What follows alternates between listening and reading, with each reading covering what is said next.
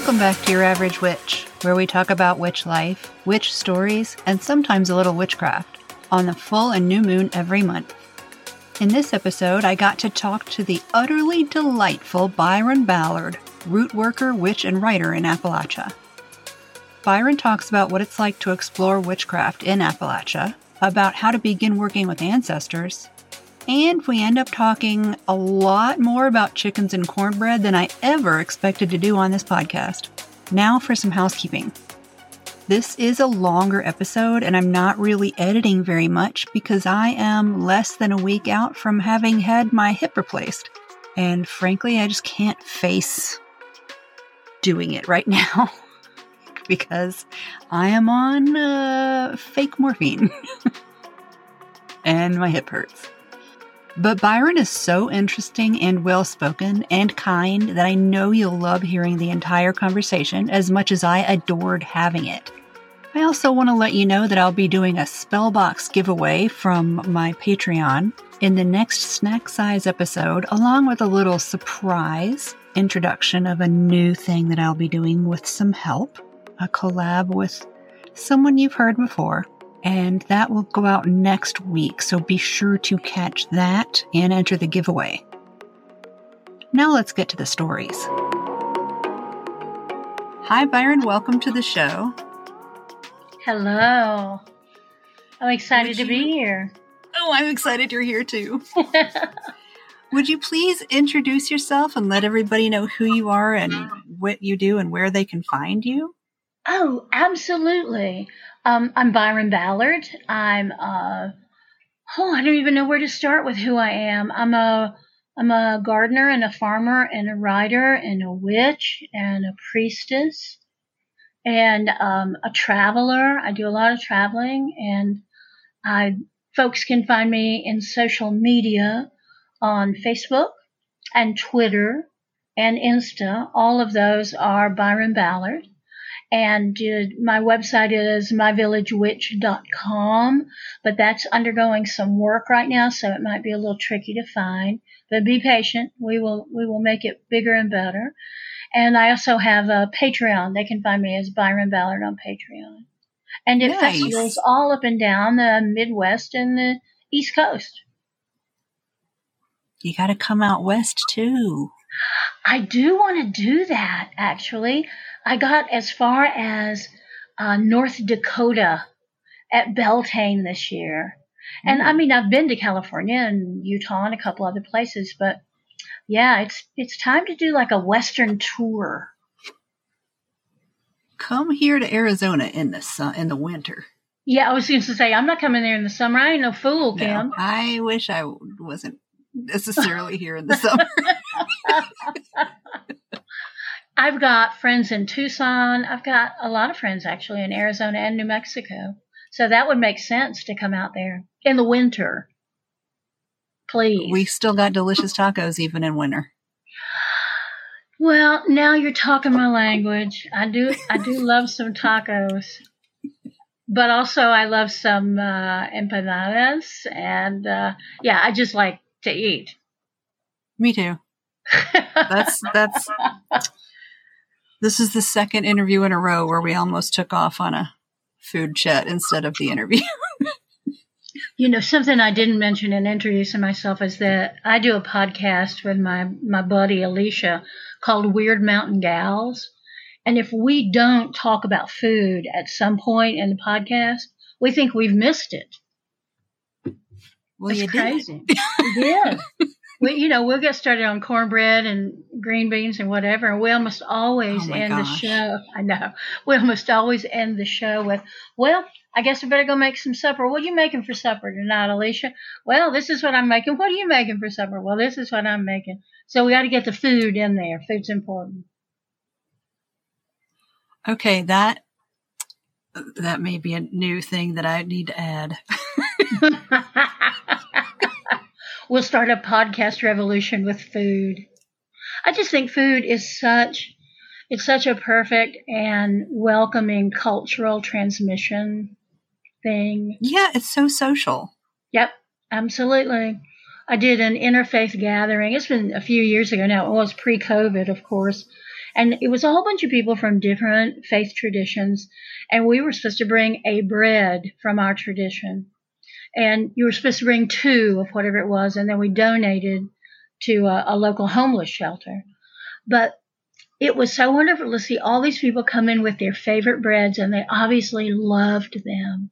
And people would come in with like big loaves of bread and a pound of butter. And we all just sat around and carb loaded and talked about spirituality. It was great.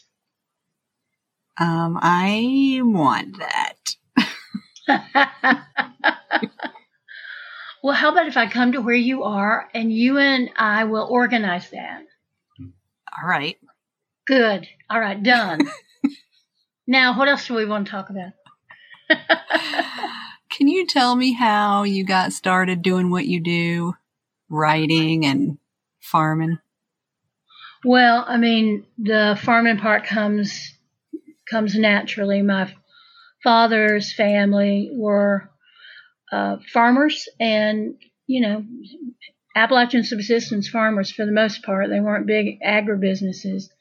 And I had a cousin who had a dairy herd, and I just grew up around, milk cows and corn and really good tomatoes and cucumbers. So, oh, man. So once I settled in a place that wasn't an apartment somewhere and had a little bit of land, I started gardening. So that came really naturally. And also the witch stuff does too. My mother's family had these abilities, and that's the only word I can think to use for it. But like my grandmother had prophetic dreams, and she had a sister who could remove warts, could talk off warts, and they always called it witchcraft. They always called it witching. So that was something I just grew up that side of the family did. And I was told that when I became a full woman, which by that they meant when I started menstruating, that I would also get one of these family gifts. I'd get the hands-on healing or the dreams or the ability to remove the fire from a burn, all that kind of stuff. And I did. I had my first blood, and I got the same thing my grandmother had. I had prophetic dreams for a long, long time. So that came kind of naturally too. So those two things are tied into me, and the way I feel about the land here, because my daughter is the 5th generation of my family in the same neighborhood. And before that, we were in adjoining counties to the county we're in now. So my family on both sides has been here a long, long time.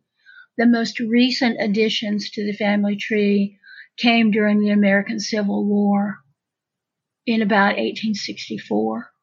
And that's the most recent. And all the rest of them are way before that. So that is I refer to them as I got deep, gnarly roots here. It's hard to pull them up. I can't straighten them out. And it just is what it is.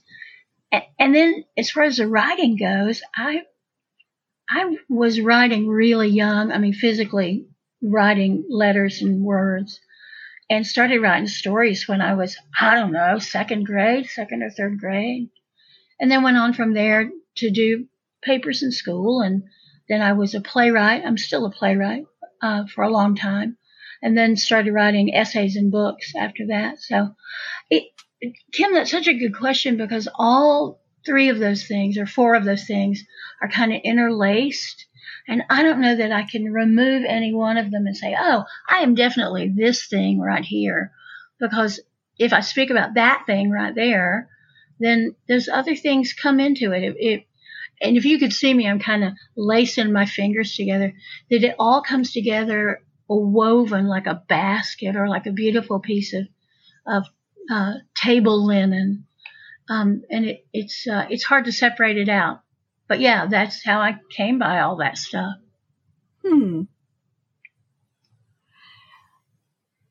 What does it mean when you call yourself a witch to you? It means I practice witchcraft, and I'm pretty fussy about that. If you call yourself a witch, then the only thing that means, as far as I'm concerned, is that you practice witchcraft. It's not because you wear a particular style of clothes or makeup or witchy hats. None of that counts if you do not practice witchcraft. And I'm not judgmental about how you do that or why or where or any of that stuff. But if you're not practicing witchcraft, you really have no right to call yourself a witch. And I come down hard on that.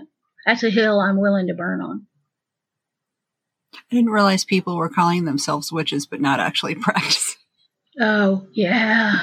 I mean, I know there are aesthetic witches who also like to look pretty or whatever, but I didn't realize there are people who don't practice who are saying they're witches. Yes, they are. I live a sheltered life. You sound like you're shocked. Are you shocked? A little bit. Well, there are, because right now, I mean, bless them, it's a fad right now. And a lot of people are like, oh, yeah, no, I just like to think of myself as a witchy person or a witch or whatever. And I remember who asked it a couple of years ago is how do you define a witch? And I said, it is really easy to me. Do you practice witchcraft? Yes. Then you are a witch. And if you do not practice witchcraft, you need to find another name for yourself. No offense intended, but that's just how that is. It's a practice. I ask the question that way because some people are practicing what I call witchcraft, but they don't like the term witch for whatever reason, or they don't want to use it. And so that's why I phrase it that way. No, I didn't realize there were people saying there were witches that aren't actually doing anything. Well, you are absolutely right, though, that there are people who don't use that word, either one of those words. And we are spoiled in our Western and American culture because in the 50s, 60s, 70s, we reclaimed that word, that witch word. But there are a lot of communities. Some of them are indigenous communities. Some of them are other cultural communities. And that specific word, witch, it does not mean a herbal healer. It means somebody who's going to really screw you over and hurt you. And so if you walk into, like here, I live in Cherokee country. If you walk into a group of traditional Cherokee people and proclaim that you are a witch, they will start making signs with their hands and they will back away, and because you're perceived as dangerous. So I think you are right, and we have to be careful when we are doing what we love to do, which is interacting with cultures that are not our own. We got to be careful about our language.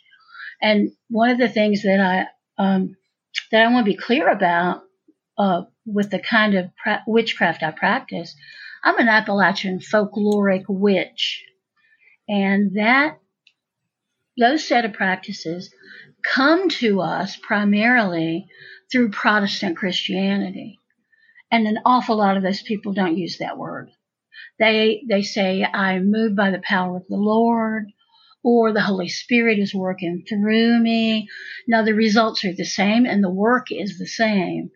But if you approach them and say, I want to know about the kind of witchcraft you do, they will purse their lips together and they will go, I do not know what you were talking about. I do not practice witchcraft.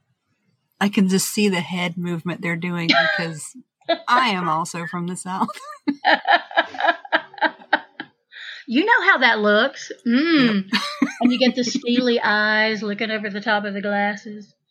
So I am proud to say that I do a lot of work with the people that I refer to as the Appalachian diaspora. And these are people whose families left the region 2-3 generations ago, but they look back on it very fondly. And I tell them, look, if you are visiting your great-grandma, do not say, I want to know about the witchcraft in the family. Say to her, what are some of those weird superstitious things that people used to do? And you will hear all about the witchcraft. But if you say, I want to know about the witchcraft in the family, they will shut up like a clam. And you will not hear a darn thing. So it is popular right now to call what I do Appalachian granny magic. And I'm going to tell you, 2/3 of that is absolutely wrong. The only part that's right is Appalachian. And probably whoever says it mispronounces it as Appalachian. That drives me crazy. So it is Appalachian.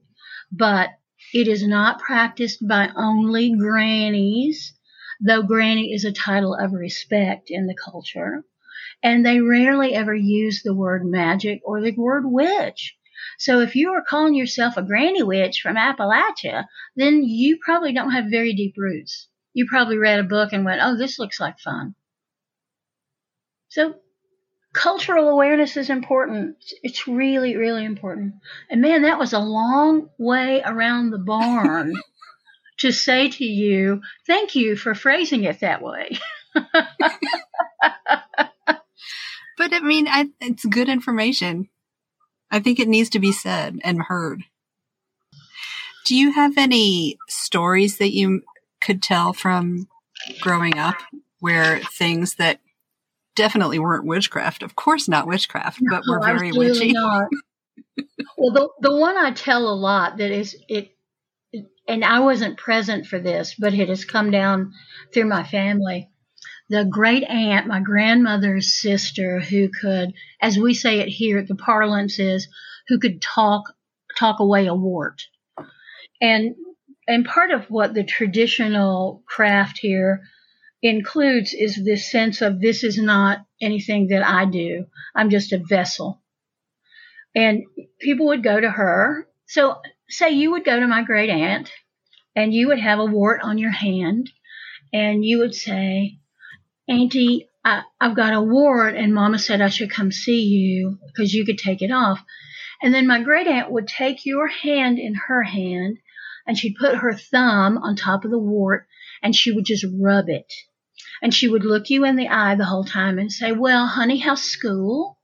What's your favorite subject? And there was a point in the rubbing this, and she would say things like, I don't know why people come to me for this. I've got no authority over this. I've got no power, but it's so good to see you. And at some point, she would lift her hand from your hand as though it is concluded. And then she would say, well, tell your mama hey for me and give her a big kiss and you save me a piece of her good coconut cake next time and bring it over. Would you do that for me?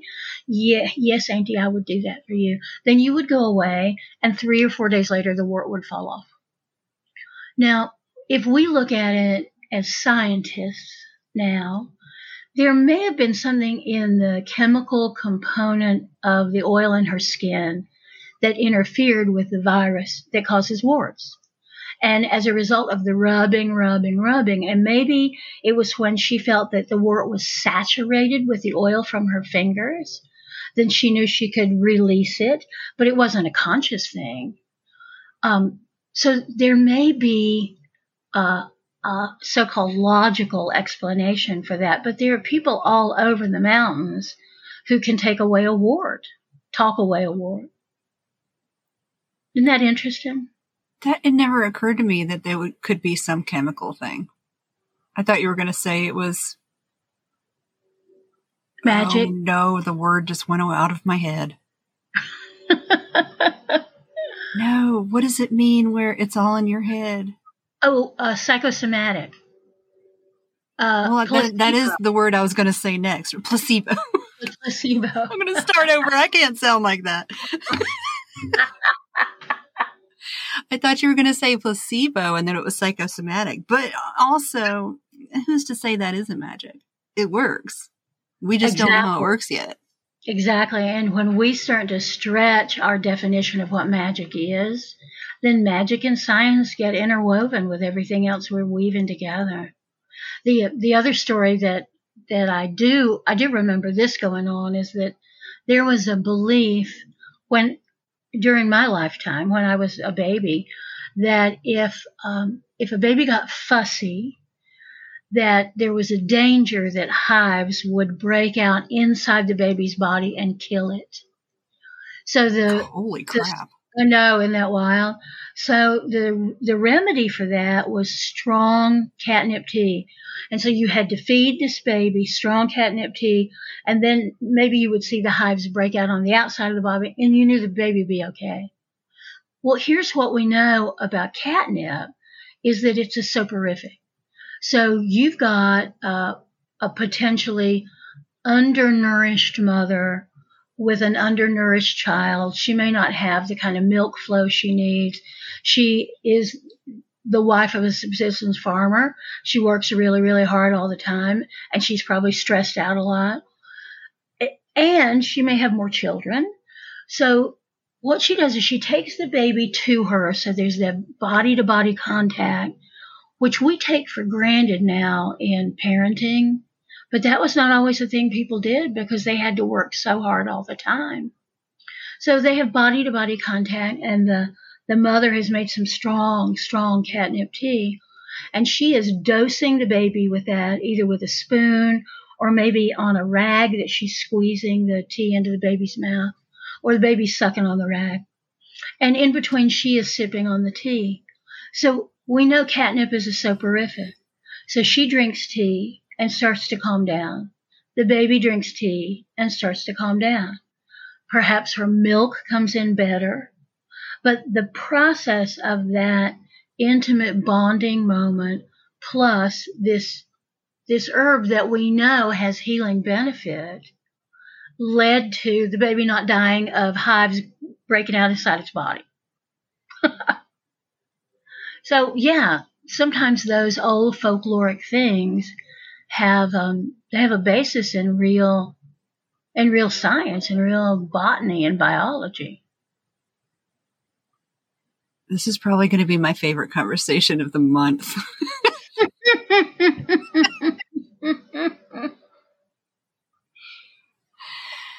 Do you have any daily practices or regular practices, if not daily, that you'll share? Oh, absolutely. I really am an open book with all that stuff. I want to be clear that I separate my magical folkloric practice from my spiritual practice. And there are some overlaps, of course, but when I sit down to do my morning prayers and I take the cloth off the altar and I light a candle and maybe I light a little incense and I do what I consider my morning prayers, I don't necessarily think of that as a magical act, though frankly everything we do is magical. I think of that as a more spiritual aspect. So most days, and not every day, but most days, I will sit at my home altar, or I'll go outside and sit on the back stoop and pray for people that I know need healing or help or guidance. And I will offer up gratitude for the things that I'm grateful for. And if someone has specifically, like right before I came on here, a friend of mine sent me a voice message that she's got COVID finally. Finally it got her, tracked her down and got her. And she had a prayer she wanted me to do for her. So I do this kind of prayers, and I think of that in my clergy role rather than my witch role. But then there are other people that come to me, and there is a specific problem that they want an energetic treatment for that involves the kind of witchcraft that I do. And that's a different thing. And I do that as it is demanded. But then I also do that for people in my family and close friends who need a boost. So I have a dual practice that is primarily praying and then working. So I always feel like witchcraft is it's a series of practices I do. And sometimes I have spiritual help. I mean, my ancestors are, I would say up my butt. That sounds so rude. My ancestors are always hanging around with me. Yesterday, a friend of mine who is Taino, she came in for a tarot reading. And I said, I just have to ask you what's happening with your ancestor practice. And she went, well, I'm working on that. And I said, because they're all here in the room with my ancestors and they're crowding us. And she said, really? And then she closed her eyes and she kind of reached out and she said, It's my grandmother and my great-grandmother and somebody I don't know. I said, well, I know all the ones that are hanging around my shoulder. So hanging around my shoulder may sound like a nicer way to say it than up my butt, but they're insistent. You know, once you start doing venerative ancestral work, you are going to find you call those spirits names and they'll just come hang out with you. They will. And you'll smell cigarette smoke when you don't smoke. You'll smell strong coffee when you haven't made coffee yet. You'll smell those things and go, well, that's Uncle Bob. That's Great Aunt Dorothy. That's whoever.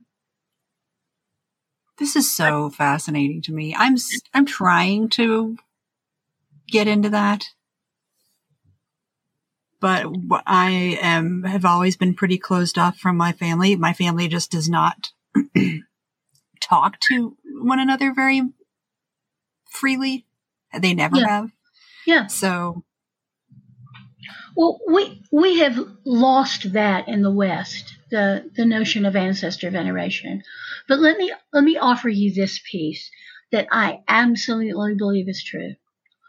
Is that once we, all of us, make the transition from matter to spirit, when we go to whatever place your culture believes you go when you die, that we keep our personality, but we also have a broader perspective so that we know that thing that we did or those things that we did that were so terrible, we are aware of that. And we do what we can in recompense. So the best way to start ancestor veneration is to pick somebody that you personally knew and loved, who loved you, and who is now dead. That is the best way to start, instead of, I'm calling all my ancestors in because it's Samhain and that's what I'm supposed to do. Well, trust me, if they all come, you will not be happy because it's an awful lot of people. So if you can start, and even if it's somebody that you didn't know, but it's somebody that in the family stories, oh, you remember Great Aunt Frankie? You remember her? And she did the biggest, best spread at Christmas time. I love to go to her house because she always made that good punch. And so find someone in your bloodline that everybody had respect for, even if you didn't love them, and everybody loved, and go to that person first. Because you don't have to, gosh, I don't know how anybody could do all your ancestors, because that's an extraordinary. It's overwhelming. Yeah. So if you can do and that's what I've been trying to do. Just take it one at a time, baby, one at a time. For most people, but not all people, it's a grandmother. And that was the person who spoiled you rotten and made the cookies that you love anytime you were coming over. My husband had an aunt, and his aunt, she always, when he was coming over, made him all the things he loved to eat and made sure that his, had special toys and all that.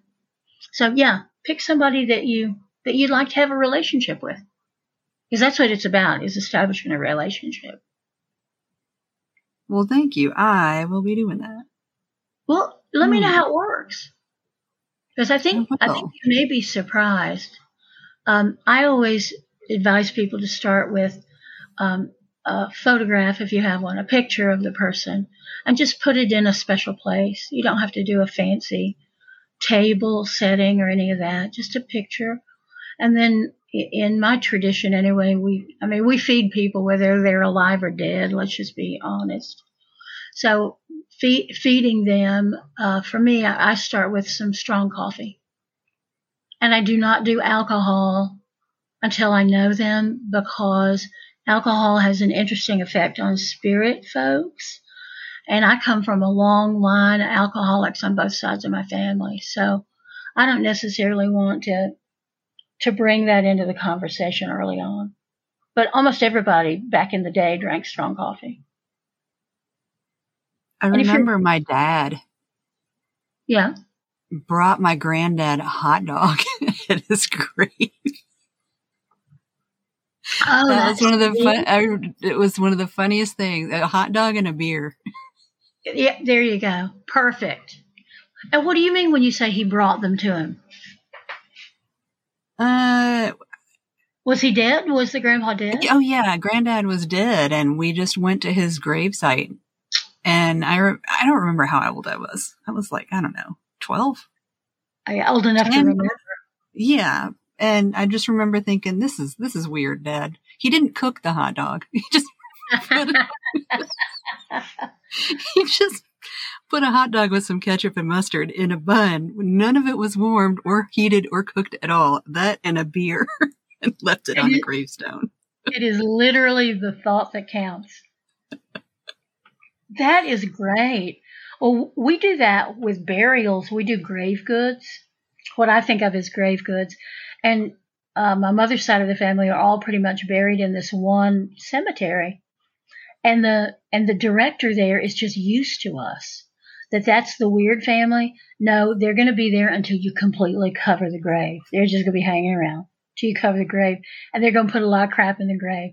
So, it's a pack of Chesterfields, it's a crossword puzzle book, it's sharpened pencils to go with the crossword puzzle book, it's a beer, it's, we want to make sure they've got that transition settled in. That sounds very Viking. It does, doesn't it? Well, they're Irish and Scots-Irish on that side. The other side's English. Yeah, I've got a Cherokee friend, Mary Jo Moore, and if y'all don't know her work, please look her up at maryjomoore.com. She's a wonderful poet and artist, and she's a psychic, and she's a real good friend of mine. And she used to joke about me. She said, "You are the whitest white woman I know." And I was like, "Well, how dare you?" And then I got my DNA done, and I have more Neanderthal than I do anything that's not Western Europe and the British Isles. And so I called her and I said, "Well, I got my DNA back, baby, and you are right. I am the whitest white woman. I am completely white, whiter than white." How? What is this question? Okay. Would you say witchcraft has changed your life? Or is it such an innate part of your life that that's just the way it is? Well, certainly teaching it and writing about it have changed my life. So I consciously made that transition, and that has led to a lot of travel and a lot of teaching and people knowing more about the kind of witchcraft I do. I was invited in 2008 up to Harvard to be part of a colloquium it was called Forging Folklore. And I did a paper on, I called it Hill Folks Hoodoo and the Question of Cultural Strip Mining. And it was all about how people come into this region and they take and take and take and give nothing back. And that I have this set of skills and abilities that I know plenty of people practice. And I don't know that I want to teach that to people outside of my culture who have no respect for my culture. And it was something I was really wrestling with at that time. But from that, 4 years later, I wrote my first book, which is called Staubs in Ditchwater. And I did it more as writing down these odd bits of cultural detritus that I felt would disappear as the culture was fading. Because now we have so many outlanders here that they don't know anything about Southern Appalachian culture, and they don't care to. They're not interested at all in that. So I thought I was just going to write all that stuff down, the stuff I remembered, the stuff that I did, so that there was a written record of it. Well, that was my arrogance, because I did then a very limited book tour, and I went up to visit friends in Virginia and friends in Kentucky and West Virginia. And I discovered that it's not that people aren't doing this stuff anymore. It's that they don't have a Facebook page. They don't hang out, an e-signal to say, yeah, come and see me. I can take those warts off, and it'll cost you $100. They just do it, and that's the way it was traditionally done in the hollers and coves and wherever, that the yarb woman or the cove doctor or the granny different people had different abilities. So if you were pregnant, you knew who was going to walk you through that pregnancy and be there to deliver the baby. And if your grandma was dying, you knew who to go to. If you had never been through that process, you knew who to go to who would walk you through that and walk you through washing the body and getting it prepped for burial. So there were different people with different abilities in these communities, and you knew who to go to. They didn't have to have they didn't have to call themselves Dr. Byron, and Dr. Byron will whip you up a potion to do whatever. They just knew that they could come to Byron, and she would be able to she would do her best to figure out how to solve the situation. So that's that. Putting all those pieces together was a bit of a comfort to know that there were other people out there doing it. It wasn't just some half-remembered thing from my childhood that I was doing myself. So that was good to know. And it did change things for me, because then I started talking to other practitioners in all of those states and finding out, well, now, where's your family from? And whether they're German, Scots, Irish. Some places have a strong African diaspora element to them. We don't have a particularly strong one here in the Southern Highlands because we didn't have a lot of big plantations. And I'm not saying there were not enslaved people here, because there were. But there wasn't a big enough community of them to have much effect on the folklore, on the folk magic. We had big effects from the Cherokee and the other indigenous people here, and the Scots Irish and the English, and some German. But in some places, there's much more German. And if you go north, of course, into Middle Appalachia and above, you run into the Pennsylvania Dutch, the Dutch people. And that's a strong folkloric tradition, too. It is in Appalachia, but it is not what I do as an Appalachian folkloric tradition. It has different roots. There, my sermon is over. I keep forgetting that this is an interview. And it's not just storytelling time. I'm sorry to tell you this, Kim, but every interview with me becomes storytelling time. I tell people in my classes that what you need to know is I'm just going to talk. And I'm going to be talking about something my brother did in 1972, or I'm going to be telling you some crazy story my daughter did or whatever. But I'm perfectly happy to drag all of you to the edge of a rabbit hole and shove you down in it and then jump on top of you, still talking. So it's all story time in my world. Well, that's what I want for this entire podcast. I want stories all the time. I love stories. Part of my little tagline says something about stories. I want stories. Yep. I love it. Yep. I love people's stories. It's like coming into their kitchen and having them to hear their stories. I love it. You sit on the porch. Mm-hmm. And you just listen. Well, I do all my Zoom meetings and all of those kind of meetings in my kitchen, so that everybody is with me in my kitchen. And if you could see behind me right now, you would see my stove, and you'd see the sink and the wall, and you'd see my kitchen, because as far as I'm concerned right now, you are sitting with me in my kitchen. It feels like it. Good, because I want it to feel like that. Well, I'm in my closet.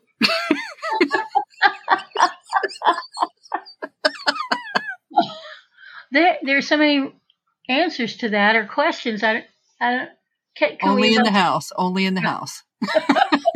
Not in life. Is it your broom closet? Is that what kind of closet is it? It's a walk-in closet, and it has a little nook.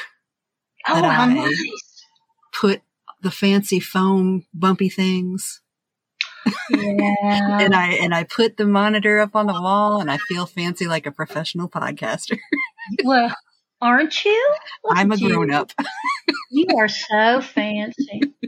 What did I see today at the grocery store? It was something, it was like alcohol that also was flavored like candy, or it was like, it was just like, are you a grown up or are you a child? Why don't you just drink coffee that tastes like coffee and not feel like it has to have peppermint or, caramel? Hazelnut mocha caramel chino. Yes. I mean, I do love those sometimes. I'm not going to be hypocritical. I do love caramel mocha if I'm on the road. I actually don't drink coffee. I'm a sweet tea girl. I am both a tea and a coffee girl, but I like my sweet tea. Oh, no, I don't. I used to do sweet tea, but I can't do that kind of sugar anymore. It jacks my blood sugar up. So I do plain iced tea, but mostly I drink strong black English tea. I drink PG Tips. Oh. Yeah. I wanted as black as when I went to a fancy tea place that had high tea, and that's what they had. Oh, yeah. It's so good. It's my favorite. What would you say is your biggest motivator in your practice?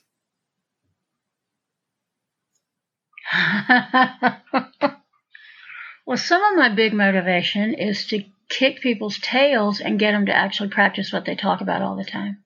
That's a big motivator.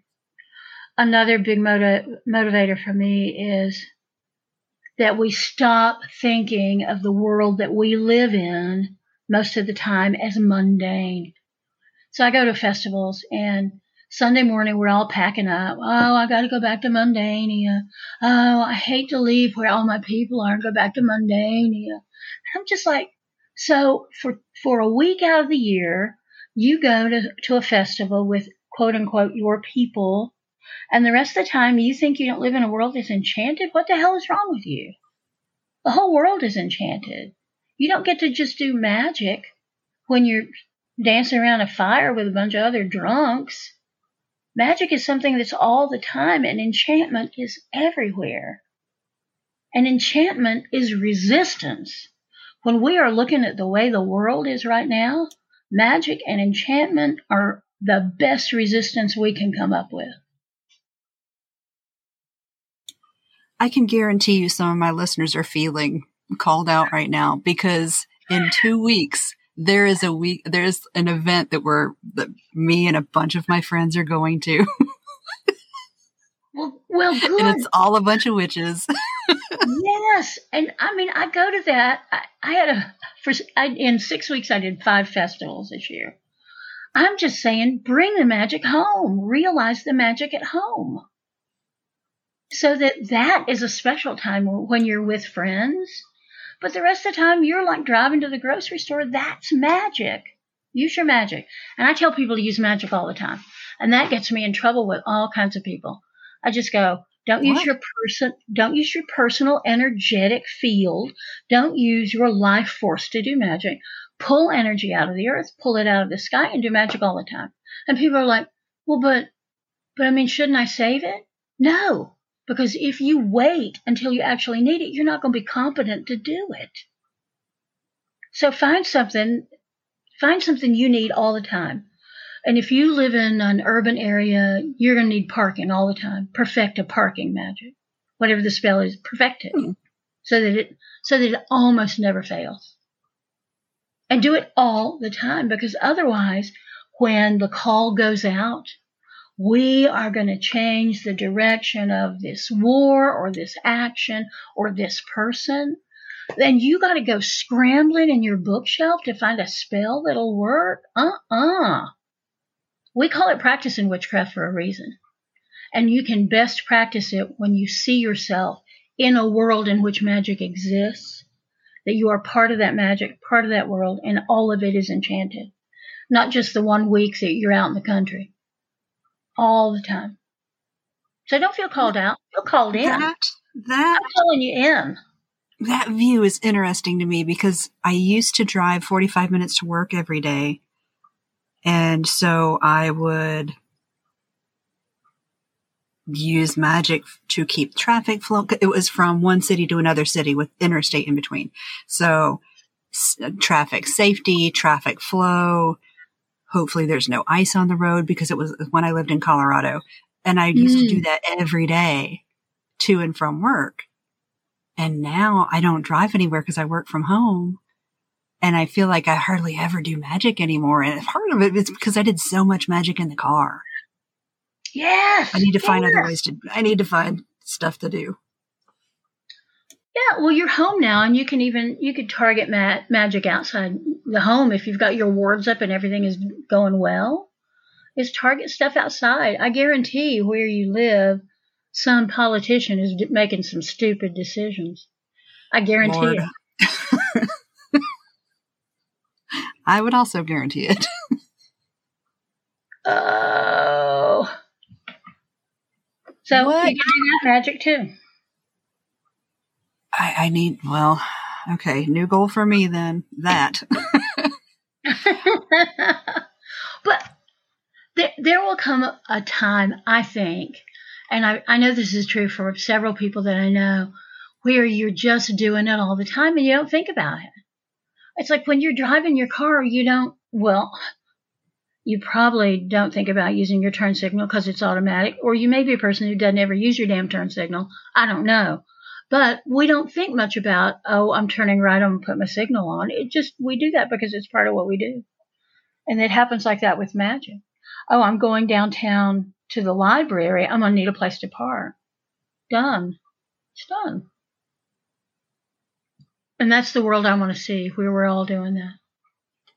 And you can see that sometimes, and I've had this happen more than once, where you'll be in a car with two other witches, and you're going to go to that great burger place downtown. And you go, and you realize on your way, as you're about to pass the burger place, that you didn't do the parking spell, and nobody else in the car did either. So you go, okay, one of us needs to do the parking spell. Everyone in the car will do whatever their parking spell is. You go around the block, and 3 places will open up because everybody individually did their parking spell. And it's hilarious when that happens. I need to get out more.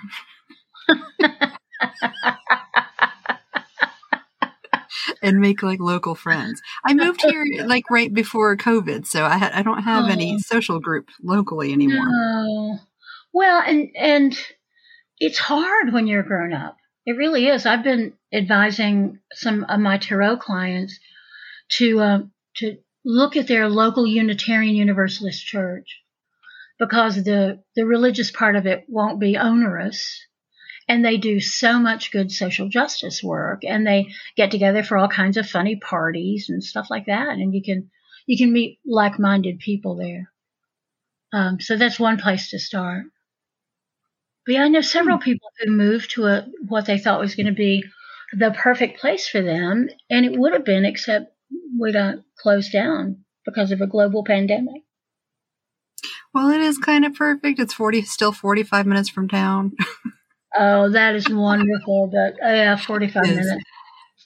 Yeah, it's a little way. I do actually have some friends in town who are witches, because I consign at a witch store in town. Nice. But it's a very far drive, and gas is really expensive right now. And I work from home, so yeah, I pick and choose, and I don't like to socialize. Anyway, this isn't about me. Well, I describe myself as a high-functioning introvert. Yes. I don't think I'm high-functioning, though. So I'm good when I'm like at a festival and I'm teaching and I'm on. But at some point, I'm going to have to go back to wherever I'm sleeping, and I'm going to have to sit in the corner and just be very quiet. Like, no. Yeah, you take your talkie person costume off. I do. And I wrap my little comfy blanket around me and go, oh, here I am. Here's the land under my feet. Oh, is that the sky? What kind of bird was that just flew by? Yeah, I am that annoying person that if you don't know what creatures and plants are around you, I will be the one who is like, what is that thing right there? That looks like a mugwort. Is that a mugwort? We're going to look it up right now. Yeah, exactly. I think I am too. Yeah, yeah. I think that's a good thing to be. Like curved bill thrasher. That was the first thing I learned before we even moved here, when we were visiting to see if I wanted to move here. Ooh, that sounds like a wonderful. Is it a big bird like a brown thrasher? Brown thrasher? I don't know. It's about the size of a robin, maybe a little bit bigger. Yeah, yeah, yeah. We have brown thrashers here, and they're friendly, weird birds, and they're big. I guess they're big as far as birds go. Yeah, I mean, like compared to sparrows and titmice and yeah, they're bigger. Yeah, things. Definitely bigger. It's a bigger bird, like a blue jay. It's like the size of a blue jay. I miss blue jays so much. They're such characters, aren't they? The thrashers take the place of blue jays and being rowdy, loud, kind of bully. Good. And do you have the crows there that have the white on their shoulders? I have not seen any crows. We have some Sonoran ravens. Ooh. I'm looking that up. They don't come close to me. They stay about 3 acres away. There's like not wild bird. There's a game bird breeder like across the wash from us. Really? Yeah, and so he has all kinds of, like, we hear peacocks and pheasants calling and all kinds of crazy sounds. And the Harris hawks hang out on top of the cages, and the ravens sort of chill out over there too. I think there's probably feed laying around. Oh yeah, that makes sense. Plus, they come to mock their compatriots that are stuck in cages. I'm free. You're stuck.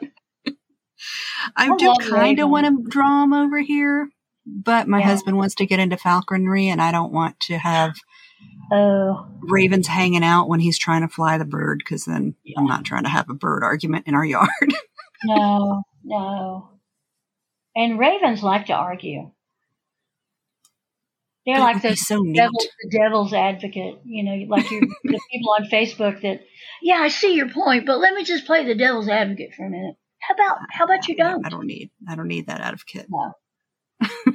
But I'm looking at them. I did a Google image search, and they're beautiful. They're big too. Yep. And you can hear them croaking from ways away. Yes, it's not an attractive call. But I guess it is attractive. It attracts their people. I like it. Because I miss hearing crows. Like I want to give them some tea. It's like there's could have just a little sup of tea. Have you got bears where you are? Not in my neighborhood, but they are up in the mountains. Like there was just one spotted up. I'm on the southeast part of Tucson. Like I'm not in Tucson, but I'm on the southeast part. And in the northeast, there was like a bear in the schoolyard or something. Gosh. Isn't that? And there's a jaguar named El Jefe that they found roaming around just south of us. And there's cougars and I've chased a bobcat out of my yard because they were going after the chickens. And quail, and we found a Gila monster in the yard one time. This is just Nature City. I love it here. I love that. We've got a neighborhood bear. It's young. I think it probably is about 2 years old. And it's got a collar on, so somebody has, the Fish and Wildlife people have tagged it.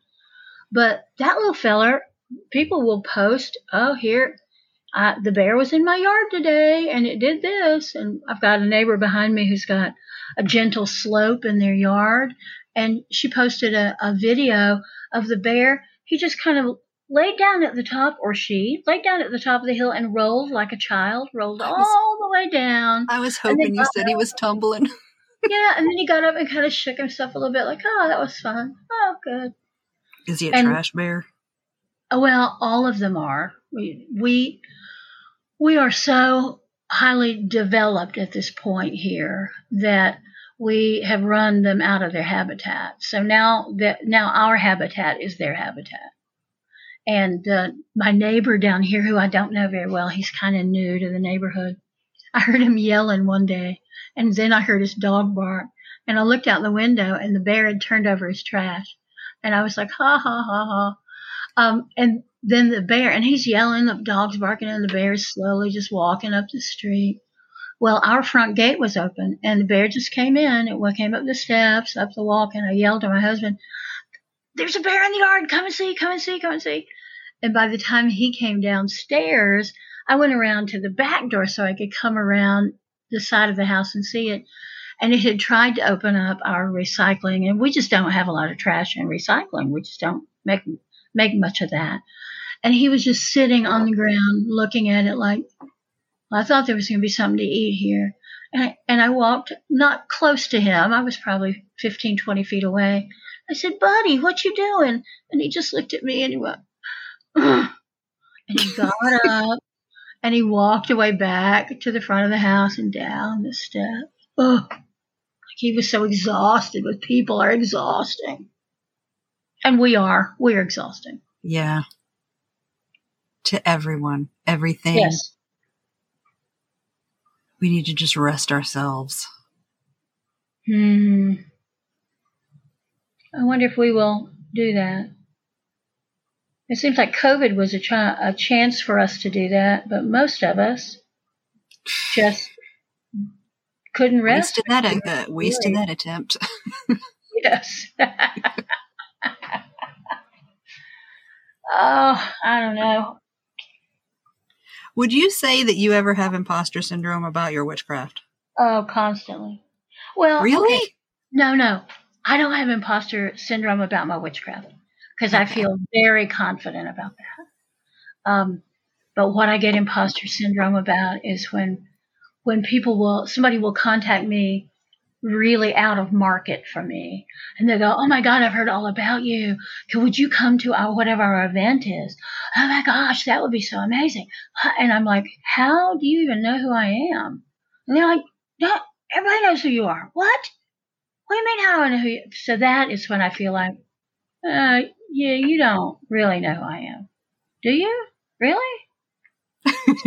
It's kind of nice.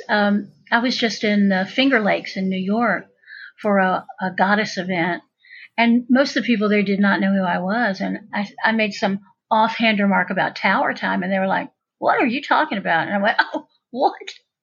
I can trot out all those sermons and you've never heard them? This is going to be great. Thanks. So I indoctrinated a whole new group of women into Appalachian folk magic and Tower Time.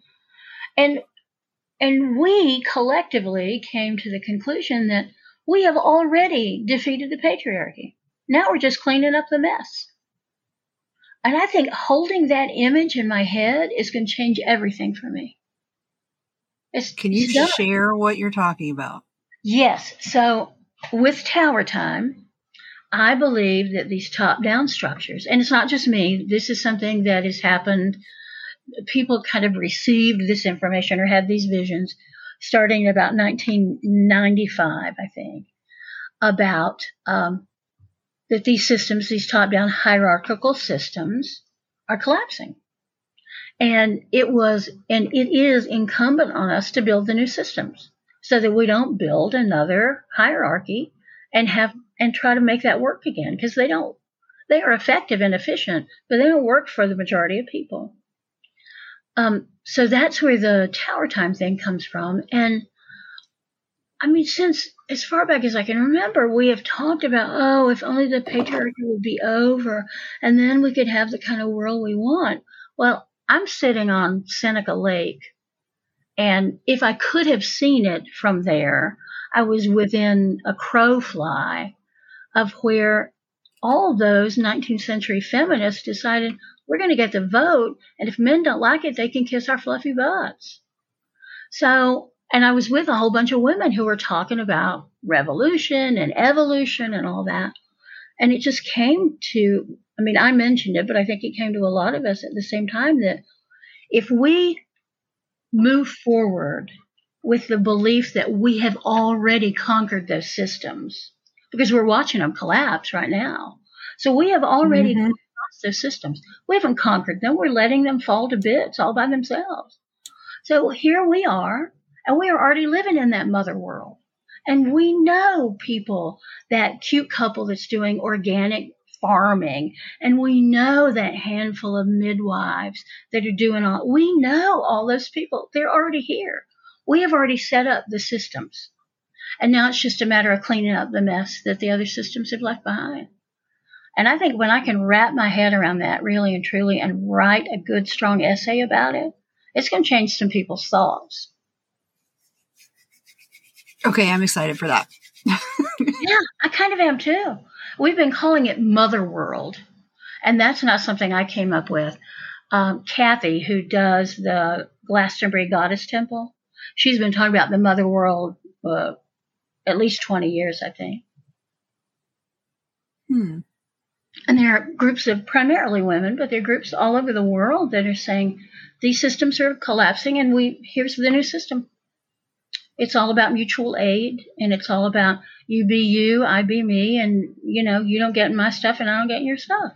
And we have to do something together. We'll figure out how we do that. That's the dream. It is. And let's just say it's where we are. Well, it's where we are. So that instead of calling somebody out because, how can you go with all that patriarchal bullshit? Instead, you go, wow, well, that's really, the way the world is now here in Mother World, we would have a different way of approaching that. We'd approach it like this. We'd approach it not competitively, but cooperatively. So how can we come together cooperatively to solve what that problem is? Instead of going, those damn politicians, all over, blah, blah, blah, blah. Is you just say to them, well, I don't see how that's really going to work very well, but how about if we approach it a different way? It's going to require us to be involved, but so many of us are involved already. Even it's if we such just a be the change sort of. Yeah. thing. Yeah. Be the reality that it's the Mother World and we're in it. Whew. Golly, glad to be my gosh. Aren't you glad to be out of 6,000 years, all those patriarchal systems? Whew. Now let's figure out how we're really going to educate the children. How are we going to do that? Let's figure out how we're really going to give health care to the people who need it.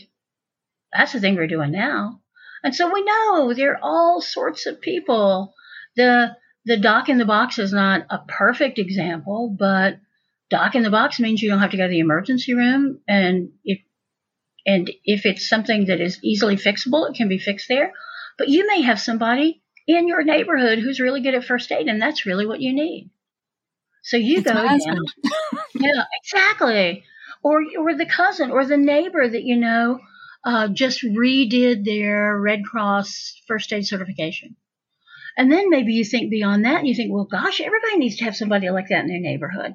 And I don't have anybody like that in my neighborhood. I'm going to go get the Red Cross certification. I'm going to have that. And then everything changes because it's already changed. If I could top my neighbors, we're the youngest people in this neighborhood and on our street. So I wonder if we could talk them into it. Well, I think you may have to entice them into it, invite them into it. You'll figure it out. I'm not thinking about healthcare specifically. I'm thinking about this is the neighbor who knows how to do plumbing. This is the neighbor. Like I'm an occupational therapy assistant and my husband was a combat medic. So we're the medical people. Yeah. But what you need is somebody who can help you figure out why the kitchen sink isn't draining. The electric. I need the electric. Yeah, exactly. Okay, yes. New goal.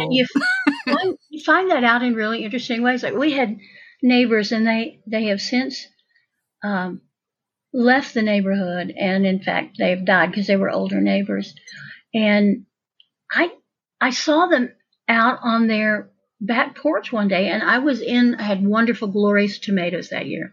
I literally had an armload of tomatoes, and I saw them, and I yelled down the hill, "Have y'all got tomatoes?" And they were like, "No, we didn't." I said, "Hang on, I'm on my way." And I put them down in my shirt, the skirt of my shirt, and down the road. And I said, "Here, what do y'all need? Do you like tomatoes? You want all these tomatoes? You just want some of them?" And there's something about that kind of generosity that really opens doors with neighbors. Mm-hmm. Oh, I made this enormous cake, and if my husband and I eat all of this cake, we're going to get foundered on it. So, would y'all take some of this blueberry cake off my hands? I mean, it's an old-fashioned way of being that we've kind of lost track of. I kind of do that because I don't want my neighbors to complain about whatever. So I'll be like, take them some of the eggs. Here, take some of these vegetables we got. See? One time it didn't work out so well because the pie I made turned out to be kind of gross, and I didn't know until after they already had it. So that was bad. But, other than that. Again, that's the thought that counts. They might taste it and go, bless her heart. They did. Oh,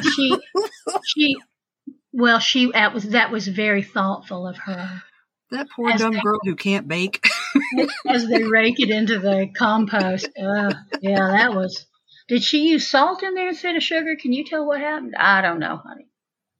But you thought enough about it. That's probably the conversation they had.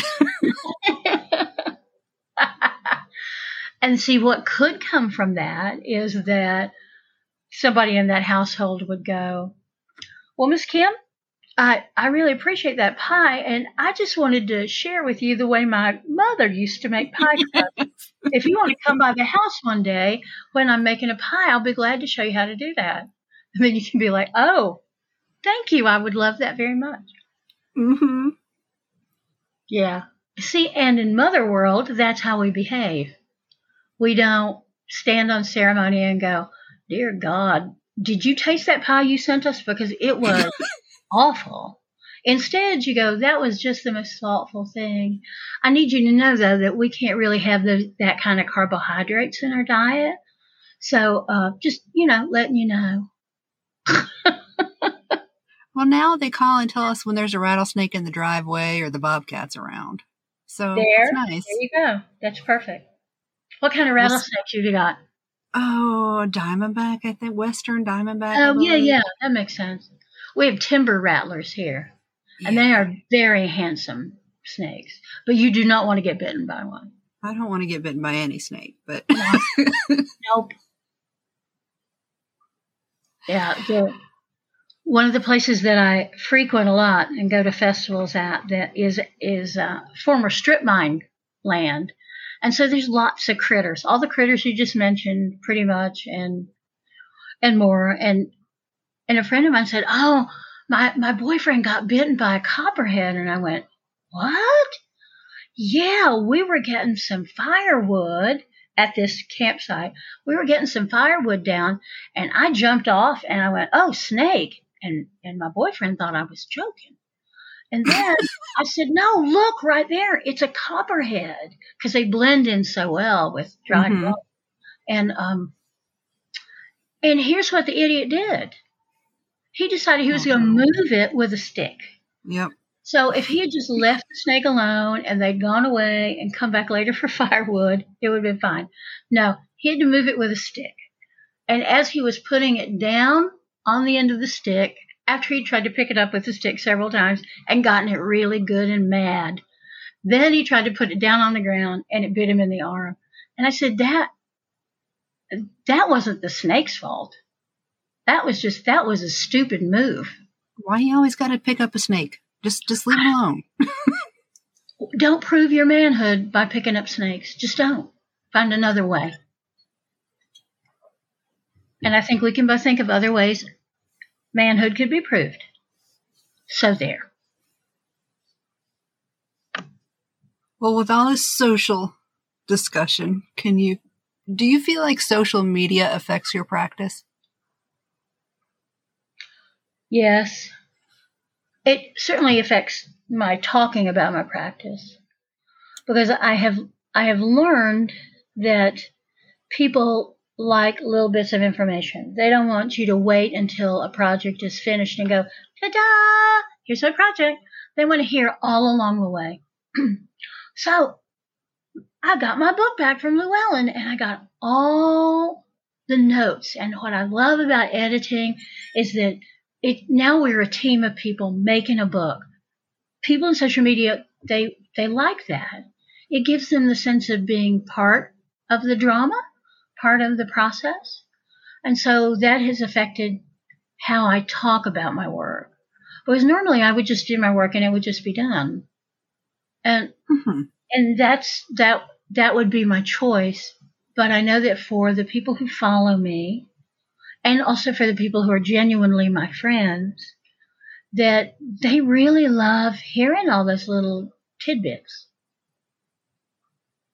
So yeah, I guess it has changed how I talk about my practice, but probably not my practice.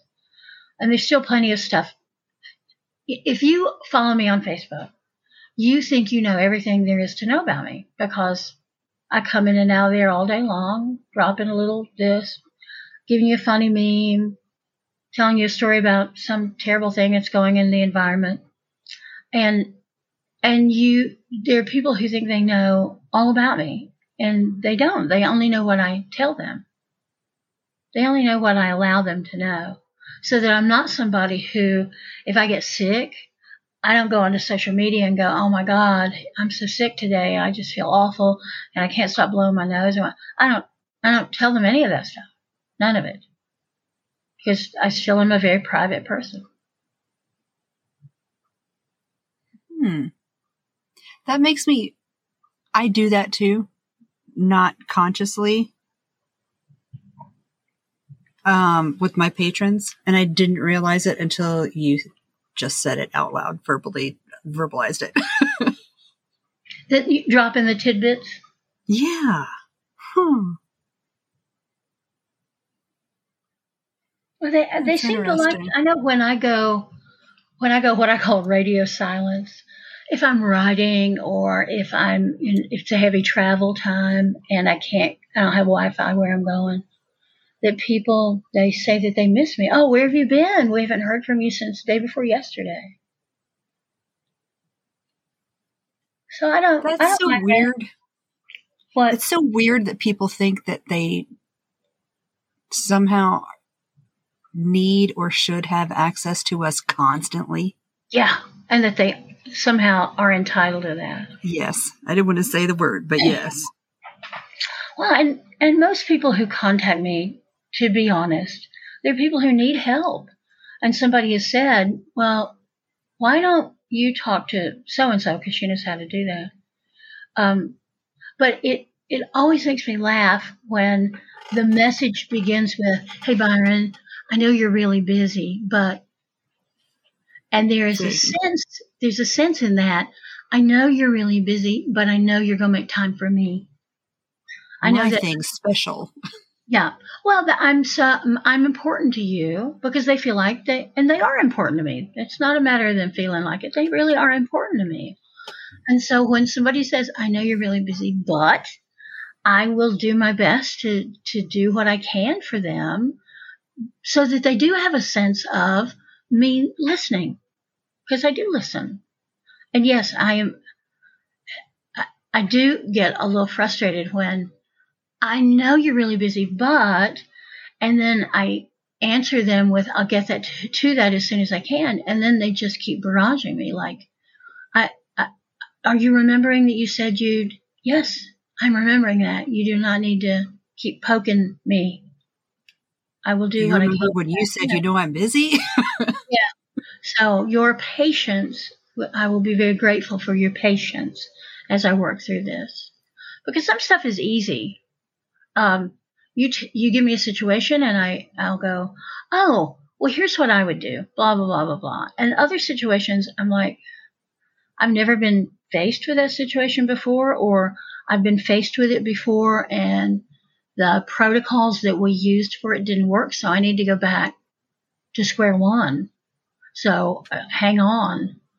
But the other thing about all of that is that almost no one, when it is completed, will check back with me and tell me whether or not it worked.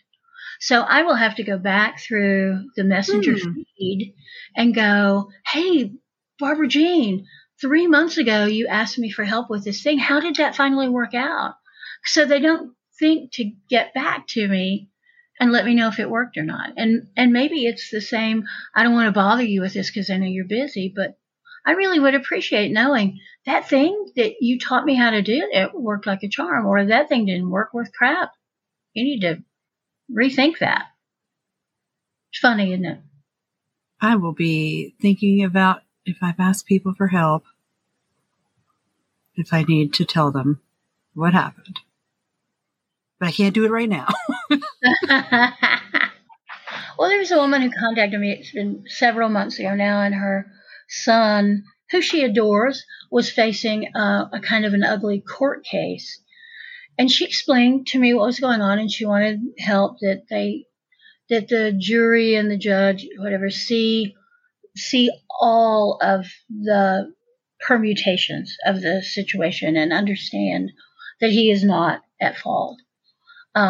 So we figured out 2 or 3 different kind of workings that were possible and that were for her to do. And I said, and I will do energetic support for that. And I still don't know how that court case worked out. But she is still on social media. She's still on social media. Man. Talking about her own business and her own spiritual stuff. And it's just like, okay. All right. But it's fine. If I really wanted to know, I would contact her and say, how'd that thing finally work out? But I've just moved on. And I think a lot of times we all have to just move on.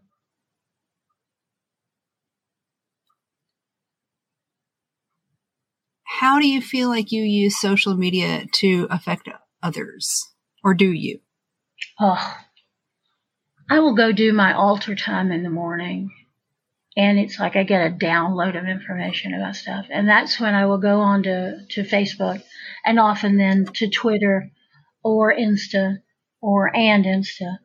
And I'll go, today is a day that it would be wise for you to get good and ground deeply, get your shields up.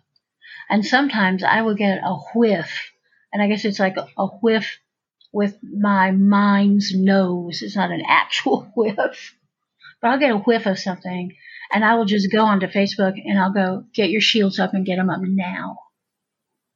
And it affects people because they will come in and they'll go, oh, I felt like something was weird. I felt like something was off. Yeah, I'm getting my shields up. Got my shields up. I did it. I got my shields up. And whether the whiff I got was something that was just for me and I put my shields up, or whether it was cultural or a neighborhood thing, I have put the word out there, get your shields up. Because it doesn't hurt any of us to practice our shielding. So if it's not something headed directly for you, then all you have done is grounded and put your shields up and practice doing that. And if it is something that is headed directly for you, you have a chance of bouncing that off and not having to deal with it. So yeah, I do a fair amount of that.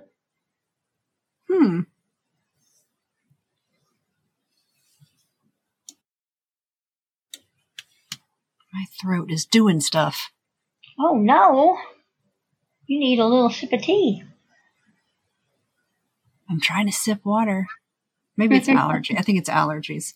Oh.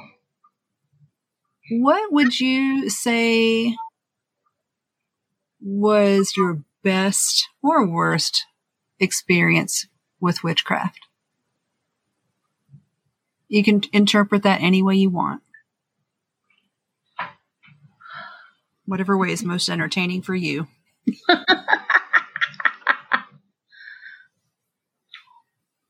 Well, I don't think this is exactly witchcraft, but I'm going to tell you 2 quick stories. And they both have to do with Samhain.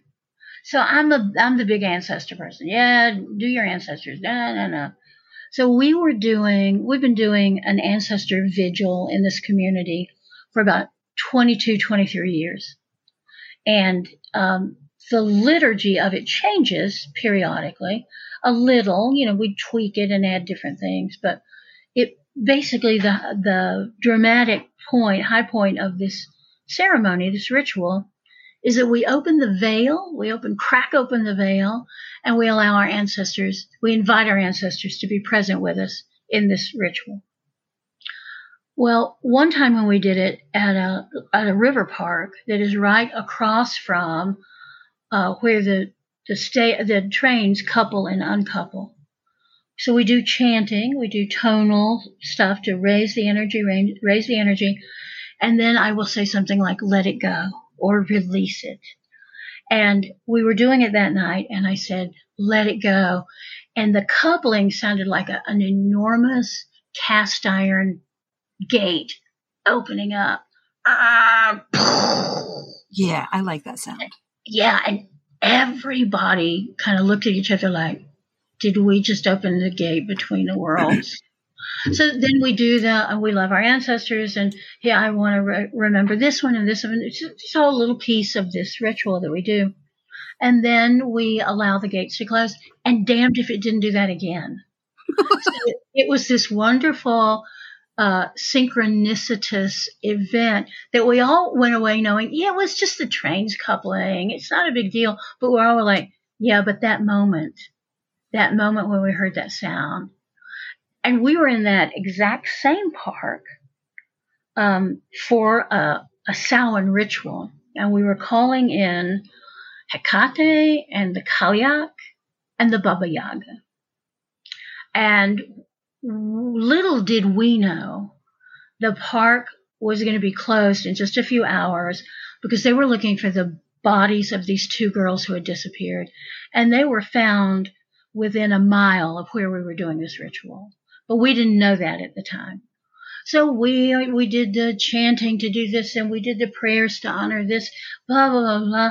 And then we are doing this whole thing to the Baba Yaga, and it required us to raise our arms up as though we had the mortar and pestle, and we were going across the sky, and we all looked up into the sky, and we saw something big and round with things sticking out of it fly over us. And I saw it, and I was like, now you are hallucinating. You have not had enough sleep. You have been drinking Irish whiskey all day. What the hell was that? And then I heard Baba Yaga. It was the Baba Yaga. So all of us, we had the corporate insanity of calling the Baba Yaga and seeing her fly across the sky. So what it was, I don't know. Could it have been a drone? Maybe. But there were no lights on it. It was dark, and it looked big and solid and round with things sticking out. So there's so many stories like that, like the time my coven was meeting, and again, Samhain, and I used to do this. I had have this mask, and it's an old woman mask with a hood, and she's got kind of white hair that sticks out. And I used to hang her behind the altar when we were talking about welcoming the Winter Queen. And so we had done the ritual, and it was lovely, and we were shepherding the children into the house because they were cold and whiny, and we got inside, and they were like, it's always such a treat to see her kind of over your shoulder. There she is, the Kaliak. The Winter Queen has come. And I'm like, yeah, I love doing that. And somebody needs to help me remember to go down and pick that up in a few minutes, once we have our wine and water or whatever. Then I go in the bedroom, and the mask is still in the bedroom. I never took it down to the circle. So they all saw her over my shoulder, but the mask we used never got down there. Yeah. I love stories like that. So that's why it just feels like a world that I thoroughly inhabit. People have accused me of being a Terry Pratchett witch, and I think I am. And I have said that Terry Pratchett knew more about the genuine uses of magic than most of the people writing about magic today. He just understood it, that it was all tied into the land, in his case, into the chalk, and that it was about understanding the way nature works, that nothing is really supernatural. Supernatural is something in nature we don't understand yet. So I guess I am kind of a Terry Pratchett witch. There are worse witches to be. Mm-hmm. Right. Hallelujah. Who would you say are who or what would you say are the three biggest influences on your practice? The land, my ancestors, and my love for the practice, I guess. No. The land, number one, my ancestors, and curiosity. Because That's a good one. I just think about things, I think, in a quirky kind of way. Like to think about the mother world. It's like, well, how about if we just look at it this way? What if it's done? And people are like, what do you mean? It's not done? Look around you. It's not done. It's like, well, we're just cleaning up messes now. Oh. So, yeah, I'm just nosy. It's a good thing I'm not a cat. Somebody asked me yesterday why I do this podcast, and my answer was because I'm nosy. It's the truth. I just like knowing stuff. I like people to tell me stuff. And then this lets me ask people stuff, and then they tell me. It's great. I like that. See, I think you and I are like sisters from other mothers or something. Cousins, at least. Definitely. I got family in North Carolina. Yeah? In the mountains or Shelby. Oh, Shelby. I didn't mean that to sound mysterious. Shelby. It'd be more exciting if it was. Well, I kind of love Shelby. My daughter lived in Charlotte for a while, and so we would drive down that Highway 74 rather than take the interstate. And Shelby on Saturday morning was the busiest damn town I was ever in. Saturday morning. And I was at an event that a group of Catawba area folks had done. I said, what is the deal? What's going on today? And they said, what do you mean? I said, you can't get through Shelby. The traffic is backed up. And they went, well, it's Saturday. And I said, and is there like a farmer's market or tailgate? And they went, well, it's always like that on Saturday. So Shelby is just crazy Saturday morning. and I love it. My favorite thrift store used to be in Shelby, but they closed it. Yeah, I'm pretty fond of Shelby. They got a nice Chinese restaurant, too. Really? Uh-huh. I just know there's a good barbecue place there. Oh, yeah, several. When did you leave? How long ago? I did not actually live there. My grandmother lived there, and my aunt, and I think one of my cousins. I grew up in Virginia, in Roanoke. Virginia. I love Roanoke. What a cool town. And then when I was in the Army, I got stationed at Fort Bragg in Fayetteville. And now my family followed me down there, and they stayed in Fayetteville. And then my grandmother went with my aunt over in Shelby. But they're from North Carolina. I just didn't know them in North Carolina. I knew them in Virginia because they were up there when I was born. Got it. And now my sister goes to UNC. My niece goes to UNC Charlotte, and I'm very proud of her. She was on the chancellor's list. Yay! Rock on. So you have deep North Carolina connections, even though you're from Virginia. Yep. And that's where the best barbecue in the entire world is. That is true. And I go to Kansas City, and they're like, oh, you got to try the barbecue. And I'm like, no, I don't think so. Oh, that's come on. Right. It's the best barbecue in the world. I'm like, it's all right. That is heresy. How dare you? It's all right. Has it got some like vinegar shit in it? Because, not my favorite. Anyway, yeah, the barbecue wars are like the mayonnaise wars. You don't really want to get started on them. Which team are you on for mayonnaise? I don't actually like mayonnaise, but. Oh, see, yeah. I love mayonnaise, and it's Duke's, and there's no other kind of mayonnaise. Yes. I wouldn't bother to eat anything else. And people are like, but what about Blue Plate? And what about Hellman's? And it's like, nope. They all have sugar in them. You know what does not have sugar in it? Duke's is the only one. I actually make my own because I use it so seldom. I make it now. Yes. Plus, I got eggs, so. But if I bought it, it would be Duke's. What kind of chickens do you have? Mutts. We started out with Rhode Island Reds and a Buff Orpington. We have one purebred that is theoretically, that we bought from Ace Hardware. That is an Australorp. But the rest are like Polish yard birds and they're beautiful. They're beautiful. But they're all mutts. I love that. I grew up with Rhode Island Reds, and they're such reliable, good chickens. I really want speckled Sussex, just because they're pretty. The Orpingtons are pretty too, though. They're just dull. Well, I like the dots. I'm a person who eats meat. I'm a carnivore. And I also raise vegetables, and people will say to me, I don't know how you can eat something that's got a face. How can you eat chicken? And I say to them, look, I've raised chicken and I've raised broccoli.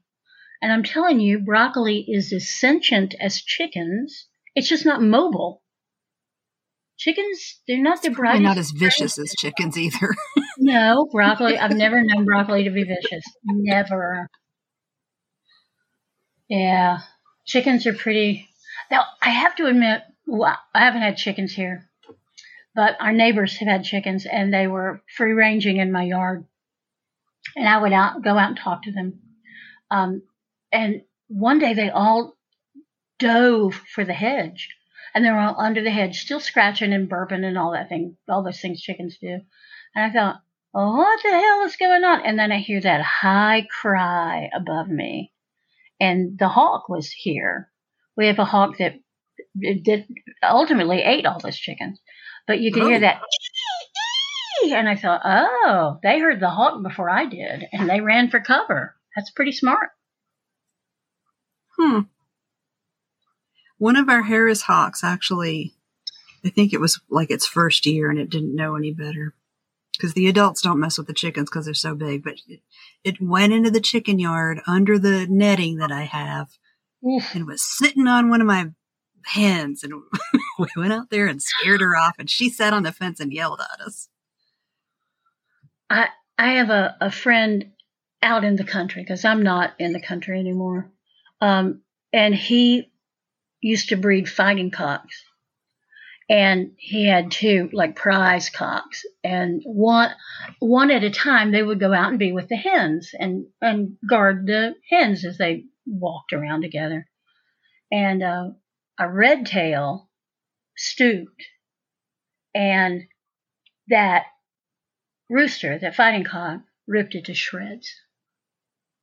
And I did not see this, but my friend said it was the most vicious thing he had ever seen. And he did cockfighting, but it was that extra level of protecting my women that the rooster brought to it, and finally was up against another bird that was his equal. And my friend said it was the most astounding thing he had ever seen. But the gamecock just took it apart. And the hens were like, as hens We do. had a rooster. We had a rooster when that stupid hawk went in there. He was the most cowardly thing, except when it came to me. Oh. He wouldn't fight anything but me. My husband could go in there. He would kind of go after him a little bit, but not like with me. And once we got one of his sons, that rooster went in the pot. Good. And you delighted eating him. And it was so good. But his son is the sweetest rooster, and he does a good job telling them when they need to go undercover. And he's just the most beautiful thing. And his name is Atreides, because we're giant nerds, and I love that name. Oh, it's a very good name. Though it's a creepy story. Rooster. It's a very creepy story. Yes, it is. Yeah. But he does a good job. This is so not what this podcast is supposed to be about. Sorry, it goes from magic to farming. And that just shows you where I am, though. That's what my magic is all based in the land. Me too. I mean, I have a YouTube account called Homestead Witchery. Oh, I'm going to go look for that. It's mostly, I don't make many videos now because it got to be 1,000,000 degrees and my hip is about to fall off and I'm getting it replaced Oh, at the end of honey. next month. Good. Oh, you had said when we were emailing back and forth, you wanted to get this done as soon as you could. Well, good. I understand that is an easier surgery than knee replacement. It's easier. The recovery time is shorter. Huh. None of it's easy. That's who I used to work with, is people who would get hips and knees and shoulders when I was an occupational therapy assistant. Mm-hmm. But I don't remember the recovery time. I just remember thinking, man, I'm glad that's not me. And here we are. Now you'll have your own PT monster. At 50. Yeah. Ow. Anyway, that's why I haven't been doing very much outside. No, it hurts to I move. hear you. Oh, yeah, I had a good spring garden this year, and then I planted the summer garden, and then I went on tour. And it's it's a nightmare out there. So as soon as it cools down enough, I have to get suited up because the mosquitoes are rampant. Mm-hmm. And I got to clear it out. But I just told my husband, it's just going to lie fallow because I don't have time to tend it. I have time to plant it, but I don't have time to tend it. And the way the world is here, I mean, we are technically a deciduous semi-tropical rainforest, and we have had a lot of rain this year. So the weeds are like, yay, let's do this again. And then I pull them all out, and they're like, come on, let's do it. I just pulled an entire dog yard full of pigweed yesterday morning. Yeah. It made me want to die because my hip hurt, but it was to my shoulders. I'm 5'6", and it was up to my shoulders. Yeah. Because it's monsoon, and we actually got monsoon this year. Yeah, you finally did get rain. Holy moly. And that must be very different than growing up in Virginia. Well, where you are now and Colorado. It's super, both of them. Yeah, they're three pretty different. Well, I lived in Pueblo, so it was sort of like this, just a little bit more green. Yeah. It's interesting. One of the things I love most about traveling so much is that I love to be on other land than the land that I know. So I was really lucky to get asked to do Beltane in North Dakota, and I'd never been there before. And the reason I wanted to be there, I mean, the people are lovely, and I had a wonderful time with them. But the reason I wanted to be there is I wanted to be on prairie land. I wanted to see what that felt like, to imagine a sea of grass. That's terrifying. And it was extraordinary. And the level of connection across all of that was just, I just kept going. It was pretty darn cold, as you might imagine, in North Dakota. And I just kept going outside in the wind and the snow and the rain and just be like, whoa, can you feel that under your feet? Do you feel that? That's amazing. And they're like, uh-huh. Yeah, because they're used to it. They're all people who live there. So it didn't seem like, wow, do you feel it's like electric right where these roots are. Yeah. It feels different. Because here everything is I wonder what they must feel when they go where mountains are. Because being without mountains is terrifying to me. Yeah, me too. It feels just too weird. So that when I'm coming home on 40 either way or 26, there on each one of those roads, there is a place where the view opens up to the Blue Ridge. And I go, whew, good, almost home. Yeah. Yeah. Because like I said, my family's been here hundreds of years. And so digging out, I've tried to move away from here at least twice. And both times it didn't take because I was like, well, I mean, this is all right. London's fine. Dallas is okay, but no mountains. No. Yeah. That's why I liked Colorado. And have you been to Tucson? There are mountains here. They're not I never have. I want to come see you. Yeah, definitely. Everyone should come here. Tucson is amazing. And it's relatively liberal for a Western state. For Arizona. But, well, Arizona's moving back and forth. It's weird. Weird's one way to describe it. It's big, though. Tucson's that's a big city, isn't it? Yeah. We don't live too far outside it, and it's still 45 minutes, partly because of traffic. It's not just because of distance. So, what tribes are where you are? Tohono O'odham. And I think maybe Tohono O'odham. Okay, yes. And maybe Yaqui, maybe. I'm not sure about that part. I know that Tohono O'odham are. Is there a res there? Yes.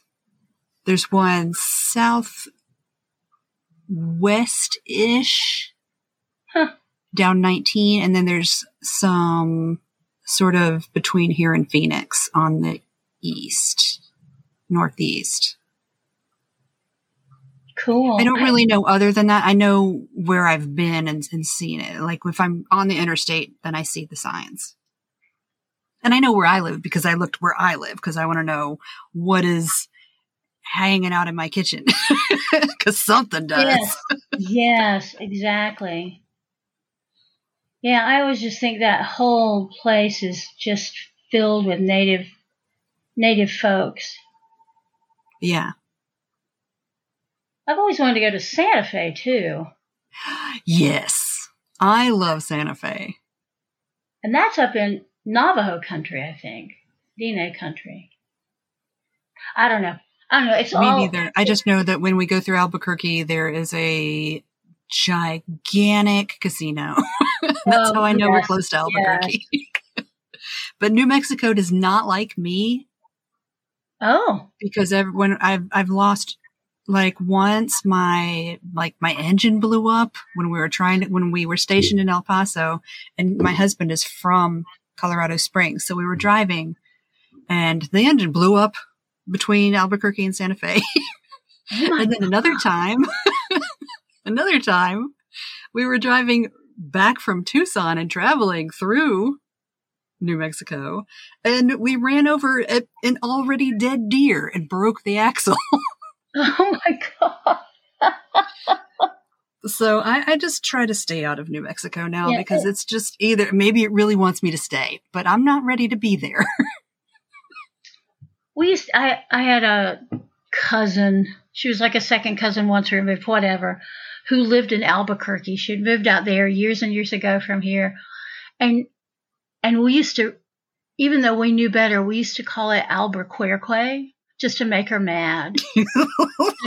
She would come up to visit her mother and grandmother, and when we'd introduce her, this is my cousin Norma. She lives in Albuquerque. And she would go, it's not pronounced that way. Oh, will you tell me how that's pronounced again? Albuquerque. No. It was so much fun. But now she's dead, so.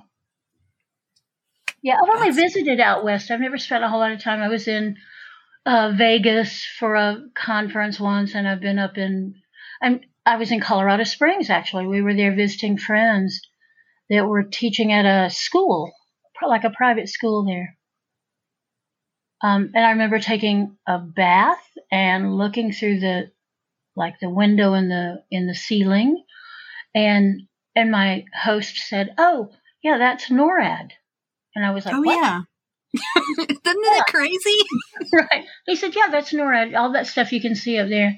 And I said, "Well, it just seems like that's a really beautiful sort of a mesa, and now it's got a bunch of crap on it." And he said, "It's not crap, it's NORAD. NORAD." And I was like, yeah, NORAD. Okay.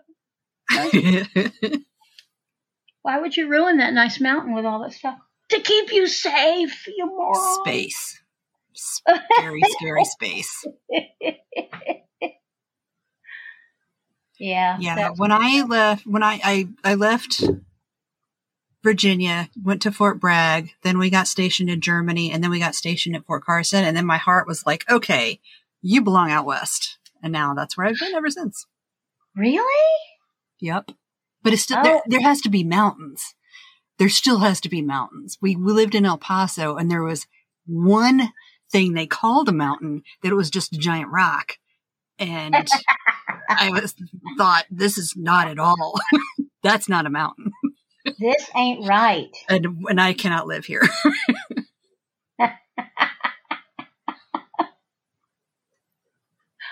Okay, yeah. I'm going to ask some more actual interview. Oh, okay, yeah, sorry.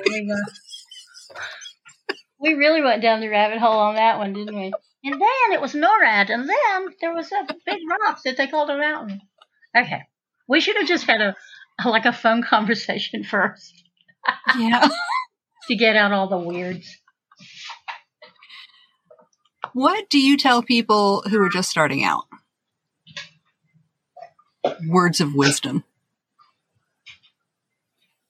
I tell them not to take on too much at once. I tell them to find something that they need and work for that. I tell them to be grateful to the land, and to get to know the land, and that it's all about, well, in my book, Seasons of a Magical Life, I talk about it as acknowledged kinship. Because we talk about, we want to have a relationship. We want to be in relationship. But the relationship is already there. We already have the relationship. But it's on our end that we need to acknowledge that. So the first thing is to be in the land you're on. And sometimes that land is the 18th floor of an apartment building. And it takes a little bit more to be in touch with the land, because you are going to have to be outside of the place that is your safe hearth. But I always want people to start there, to start with the very basics of the acknowledged relationship with the land. I tell folks that it is better that you know 6 plants that are native to your area intimately than to know the whole pharmacopoeia of Chinese herbs. It's just better to know. So do you know plantain? Yes. Do you know dandelion? Yes. Do you know chickweed? To know 6 herbs that are native or have been there so long they're practically native to where you are. And start there. Because otherwise you'll be overwhelmed and you'll give it up, and your practice will be very general and it won't be very satisfying. It's the same with the tarot. And I've been reading cards since I was 12, and now I'm 66, so do the math. I've been reading cards a long, long time, and I started with playing cards.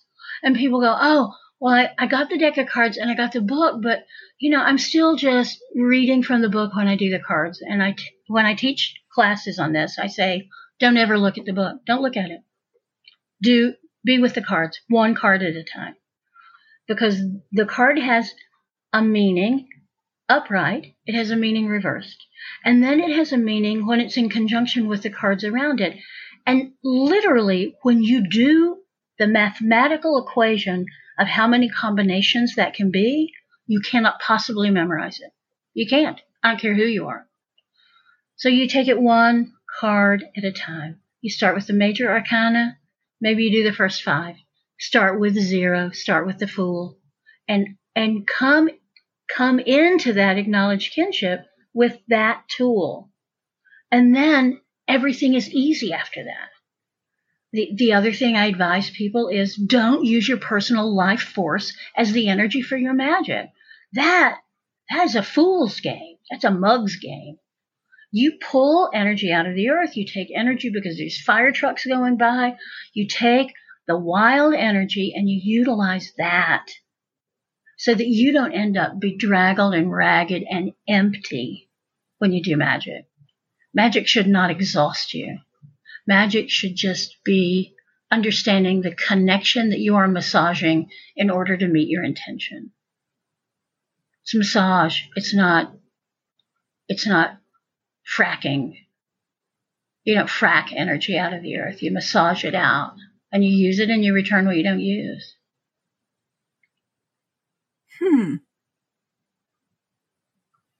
I'm people that look at the book.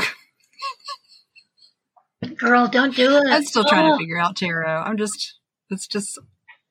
I've been trying. They're just like Spanish and tarot. I have issues.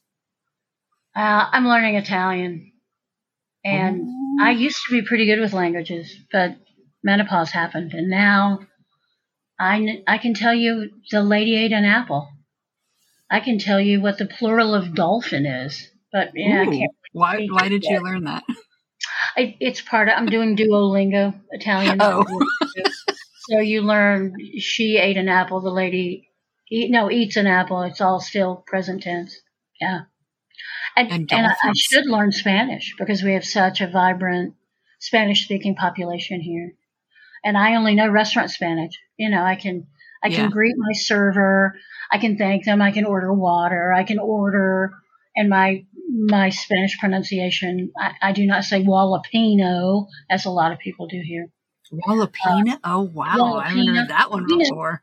I love them really hot peppers and jalapenos. Yeah, they're good.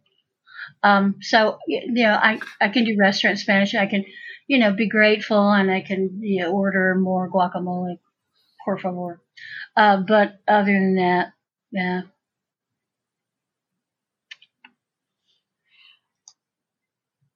So, yes, one card at a time. Kim, one card at a time. I'll do my best. I'm trying. Yeah. And then actually, in my Patreon, I have a Marco Polo group, and it's like my little family now, and I love them, and we talk every day, and I have community through that. I literally love them. They are my family, and I'm excited to go see them in September. Oh, so that's who you're seeing in September? Wonderful. Yeah. Well, have you heard of the Witch Bitch Amateur Hour? I have. Oh, they introduced us to this event called Anahata's Purpose, which is a wellness retreat. And it basically turned into the Witch Bitch Amateur Hour fan club convention. And my patrons are all fans of theirs. I have at least one person who was my fan first. But we're all big fans of Charlie and Macy, so everybody's going to go there and meet up and witch around, and I'm going to cry in the river because when I see the river, I cry. Aww. Because it's very reminiscent of home. Oh, I'm going to cry now because my uterus is freaking out. Oh. When it's very reminiscent of where I grew up, of Roanoke, and there's a river, and there's no water here, and I love water. And so I sit in the river and I cry. And then I go eat tasty cakes because I'm just outside Philadelphia. Tasty cakes. What would you like to hear from someone, if you're thinking about the beginner that you're giving, to whom you're giving advice? What would you like to hear from someone with that much experience over you? Oh, I would like to ask them,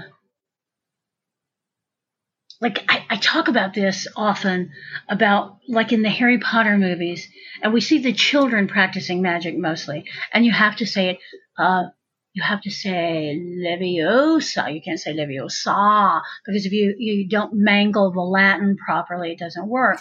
And we see them being very careful, and they have to do the wand just right and all that. And then in like the fifth movie, we see the grown-ups practicing magic. And it is fast, fast, fast. And there's if they say incantations, we don't hear them. And they do it and move on, and they disappear in a cloud of dust. And so I want to know from someone who is as far ahead of me, who is so very far ahead of me, how fast can you go? How far can you go in doing things like, I tinker with time, and I want to know how far I could go with that. Because right now it's me being nosy and curious. It's like, okay, so because what I've discovered is you can tinker with time, but that debt has to be paid ultimately, so that, yes, I can fix it so that I'm not late for this appointment. I can do that. But sooner or later, I'm going to want to get somewhere or have energy or whatever. And time is going to go, you remember how you owe me 7 minutes? I'm going to take that back now. I want to know if there's a way to come into relationship with time so that it is consciously not a borrow. It's consciously reciprocal. That is one of the most terrifying things I have ever heard.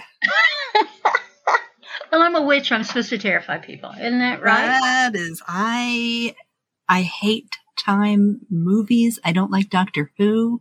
I hate when they do Star Trek going back in time stuff. Time stuff terrifies me. Well, see, I think we don't understand either time or space. And so I'm one of those freaks that aren't around. There aren't very many of us. That I don't like mead. I don't like to drink mead. It feels like a waste of honey. And I've never had a mead that I like. And people go, oh, but you'll love this one. I try and go, yeah, don't love it. And I am a reincarnation agnostic. And I am because I don't think we understand how time works. So the notion that back in time somewhere, my spirit was doing something else, that doesn't feel right to me. So I don't know if time is moving laterally, like horizontally, if it moves out like a pebble dropped in a stream. I don't know. And nobody knows how time works. Oh, no. This is just, it's a Wednesday. I can't have this conversation.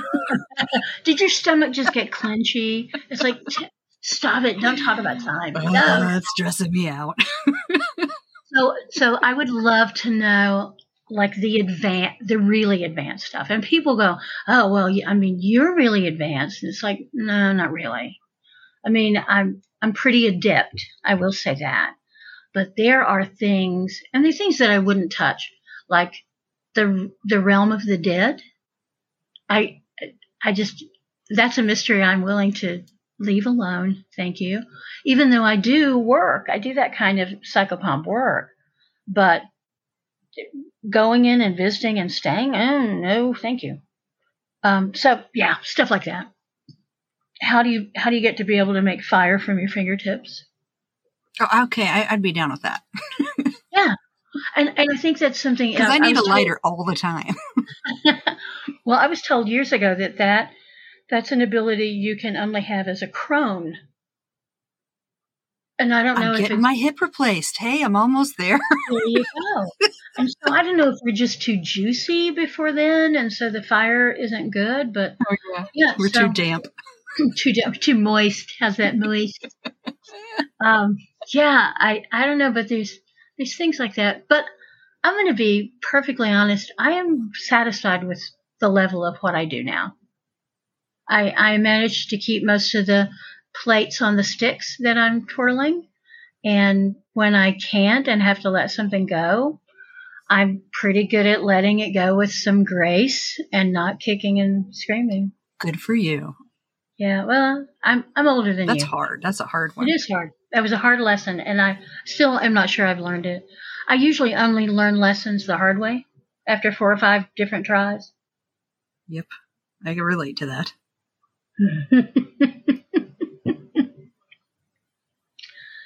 I'm satisfied with my level. I just want to know more stuff about different things. Yes. And I want to.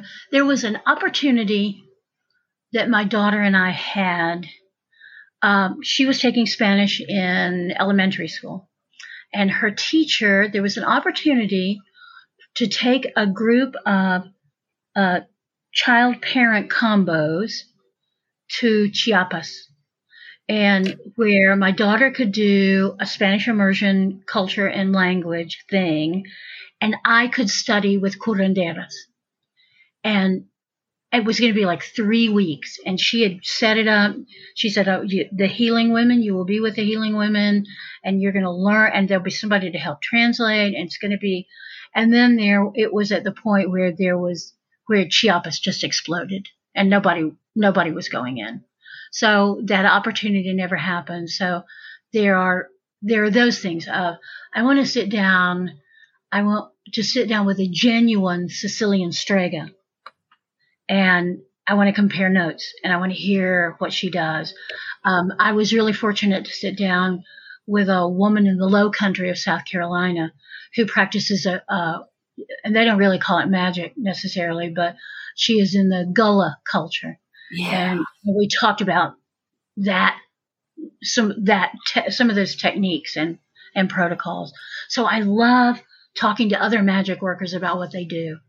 And I found that when you go back to the primary sources, and you're not talking to somebody who 4 generations ago, grandma did that, and then they've renewed the practice, but they're still kind of stiff about it.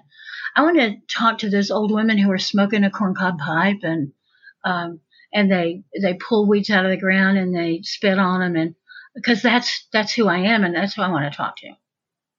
I want to find out what that root does, because when I use that root, yes, but when you use that root, use it for this. I want to know what everybody does with eggs. Eggs are universal. Mm-hmm. So I want to know, what do you do with eggs? Do you use it to clean? Do you use it to absorb disease or absorb spirits who have walked into a living body? Does the egg absorb that? Does the egg promote fertility? What? Tell me what you do with eggs. Are you actually asking me, or is this hypothetical? No, that's okay. right. I know. Me too.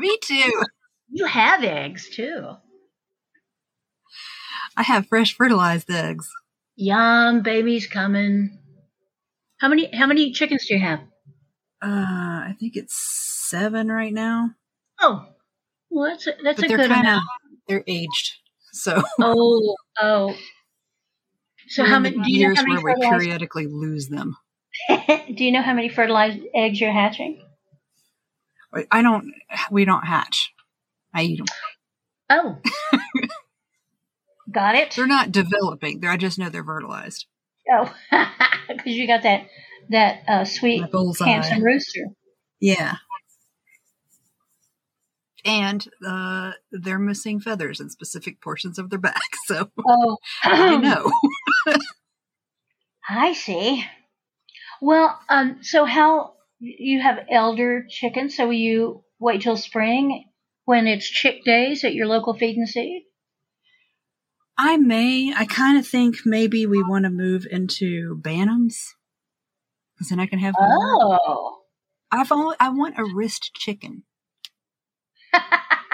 So your husband is going to have a hawk on his arm. And you're gonna have exactly. Okay. And I'll have a cute little hen that sits on my wrist and hollers. I think that's a great idea. And I can idea. set it out on grasshoppers. Or people who have come to convert your religion, to convert you to their religion. Well, we have a gate that says "Beware of dog" on it, and they don't come in. And I have 2 giant dogs and 2 tiny dogs, but 2 giant dogs that can. What kind of dogs are they? They don't come in our yard. One is a great big Great Dane German Shepherd cross.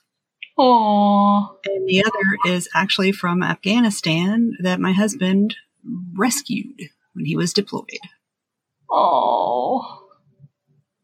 And then I have a little Sheltie Pomeranian Chihuahua mix, and then a little Poodle Chihuahua mix. I tell you what I need now is a little terrier that will go after voles. We're having trouble with voles in the garden. The little Sheltie thing, we actually inherited her from his mom when she passed. That is the huntingest little wild ass feral dog. Yes. She's a terror. She spends her entire day literally running a track around the yard hunting for things. She has caught like lizards, doves.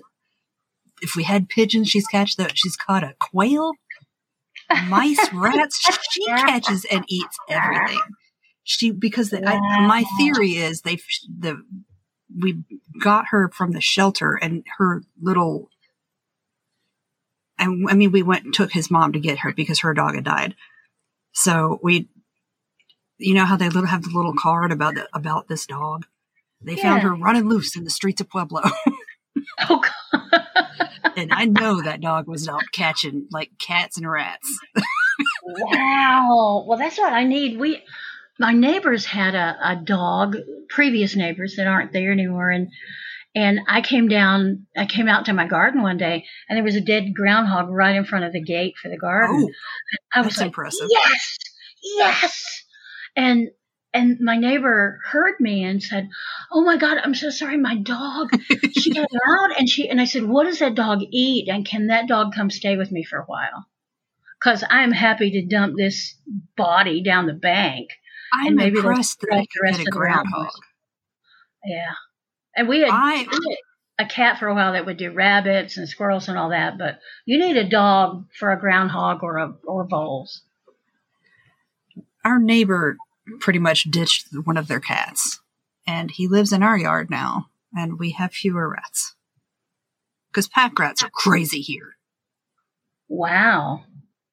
And so I'm hoping, he used to sleep under the bird bath, and then I would find his collection of dove wings, because the doves are apparently idiots, and every other bird can realize there's a cat there. Oh, wow. And I know they're doves because I also found their heads. But the rest was so delicious. Yeah. And then I started feeding him closer to the house, and I don't think he sleeps there anymore. So my bird bath is now a bird bath again. Oh, well, I mean, yes. No, that's what it should be, a bird bath. I shouldn't be sad about the lack of death in your yard. He eats. I mean, I feed him close to the house, but we asked about him because he bit me, because he bites.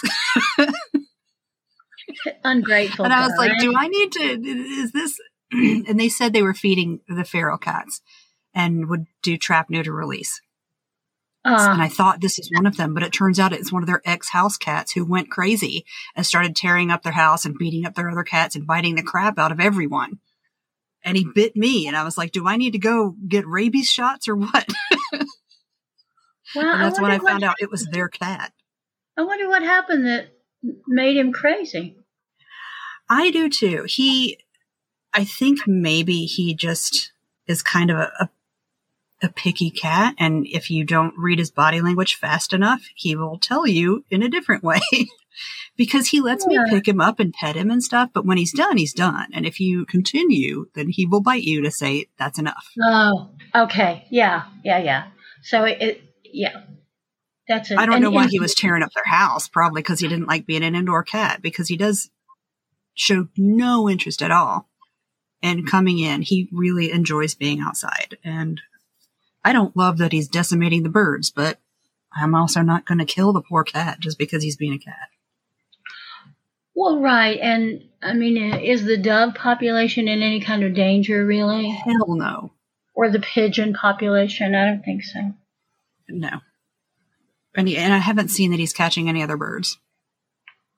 Because the other birds aren't as delicious as pigeons and doves. They are very delicious. I think they're also less dumb. Your thrashers are probably both too smart and too bony for the cat to want them. And too mean. Too mean. It is funny seeing crows like harass a cat. It's like, buddy, get away from them. And the thrashers do that. The thrashers and the cactus wrens, I know where the cat is in the yard at all times because they're screaming at him, surrounding him. You're crazy. Doves do not figure that out.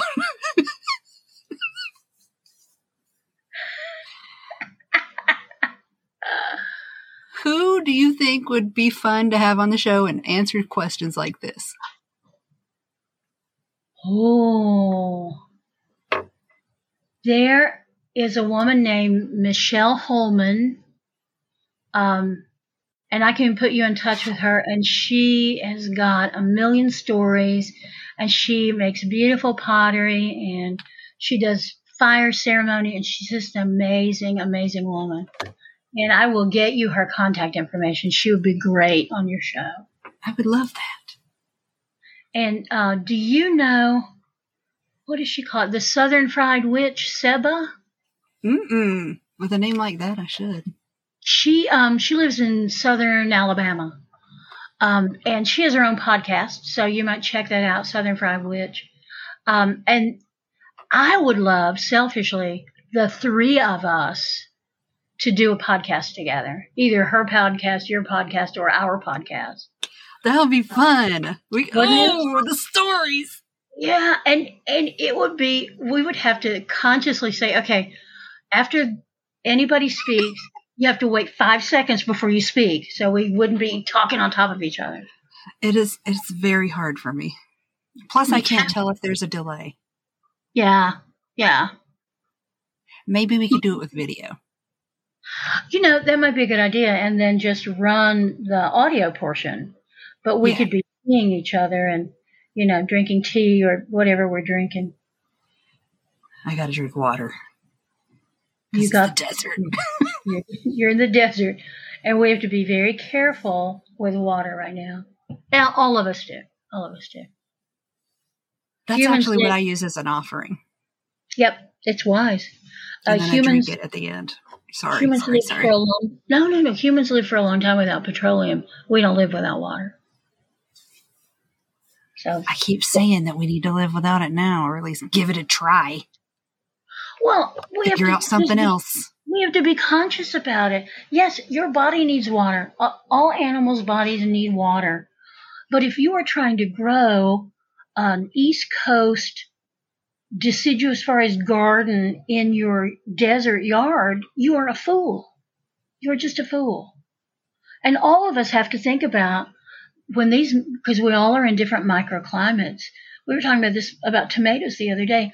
Here, where I live, we need to acknowledge we cannot grow tomatoes and stop it. Just stop it.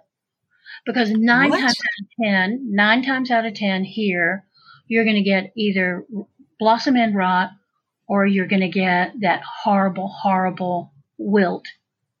9 times out of 10, unless you use supreme chemicals, which none of us want to do. So we need to acknowledge that that's not something we can grow here without the use of incredible chemicals. And people in deserts are going to have to acknowledge that everybody can't have a damn swimming pool. Or a lawn. Or a lawn. Well, I hate lawns. We don't need 5 million golf courses everywhere. Yes. I mean, I don't believe in sin, but if I did, it would be lawns. A damn golf course down the street. Yes. Because that is just, it's an enormous waste of resources. I hate it so much. Yeah, me too. And maybe if we were golfers, we wouldn't. If I was a golfer, I wouldn't settle in Arizona and expect to play golf on a green, yes. Period. There you go. Just like I don't have a lawn, I don't have clover. I have a bunch of things that want to poke into my skin, and that's why I don't walk barefoot anywhere anymore. Ever, even in my house, because the dogs will drag things in, and then I will have to go get a tetanus shot. Exactly. Hey, I got a tetanus shot this year, and let me give you some advice. If your tetanus shot is up, you should fake getting a wound, because then your tetanus shot doesn't cost so much. And probably if you've got insurance, it pays for that. I came in and I said, when did I last have a tetanus shot? They were like, 11 years ago. And I said, I probably need it. Yes, you do probably need it. And it cost me hundreds of dollars for a damn tetanus shot. What? Yes. Because you're I have TRICARE, and I don't know how much things cost because I have military insurance, and I don't have a real understanding of insurance, how it works, or how much things cost. Yeah, well, then never mind, because that will not apply to you. That will not apply to you. Good. I'm glad you do. And thank you for your service to our country. Thank you for paying for my health care. Well, I'd rather pay for your health care than a bunch of Congress critters that aren't doing anything. So, yay. Well, we're both appreciating each other then, because I need this hip. Oh, gosh. Well, yeah, I want to send you all blessings for the surgery to be smooth, quick, successful, and for your recovery time to be that of a healthy woman of the age you are, or a healthy woman 20 years younger than you. But quick. I just want to be able to get back on a horse for my birthday. Oh. That's what I want. I haven't been on a horse in years. I had horses for years. I miss it. I miss the smell. Me too. And the sound of the saddle creaking. Mm-hmm. And that soft place right above the corner of the horse's mouth. Yes. That really soft, almost hairless place where you can give them a little kiss. Or bite them. I always wanted horses. I always wanted horses, but I actually taught myself to read through books and at the stable at Fort Bragg. Wow. Well, how nice you weren't at Lejeune. Ride. Did I say read? I meant ride. I knew what you meant. So thank goodness you weren't at Camp Lejeune because you've heard what's happened there.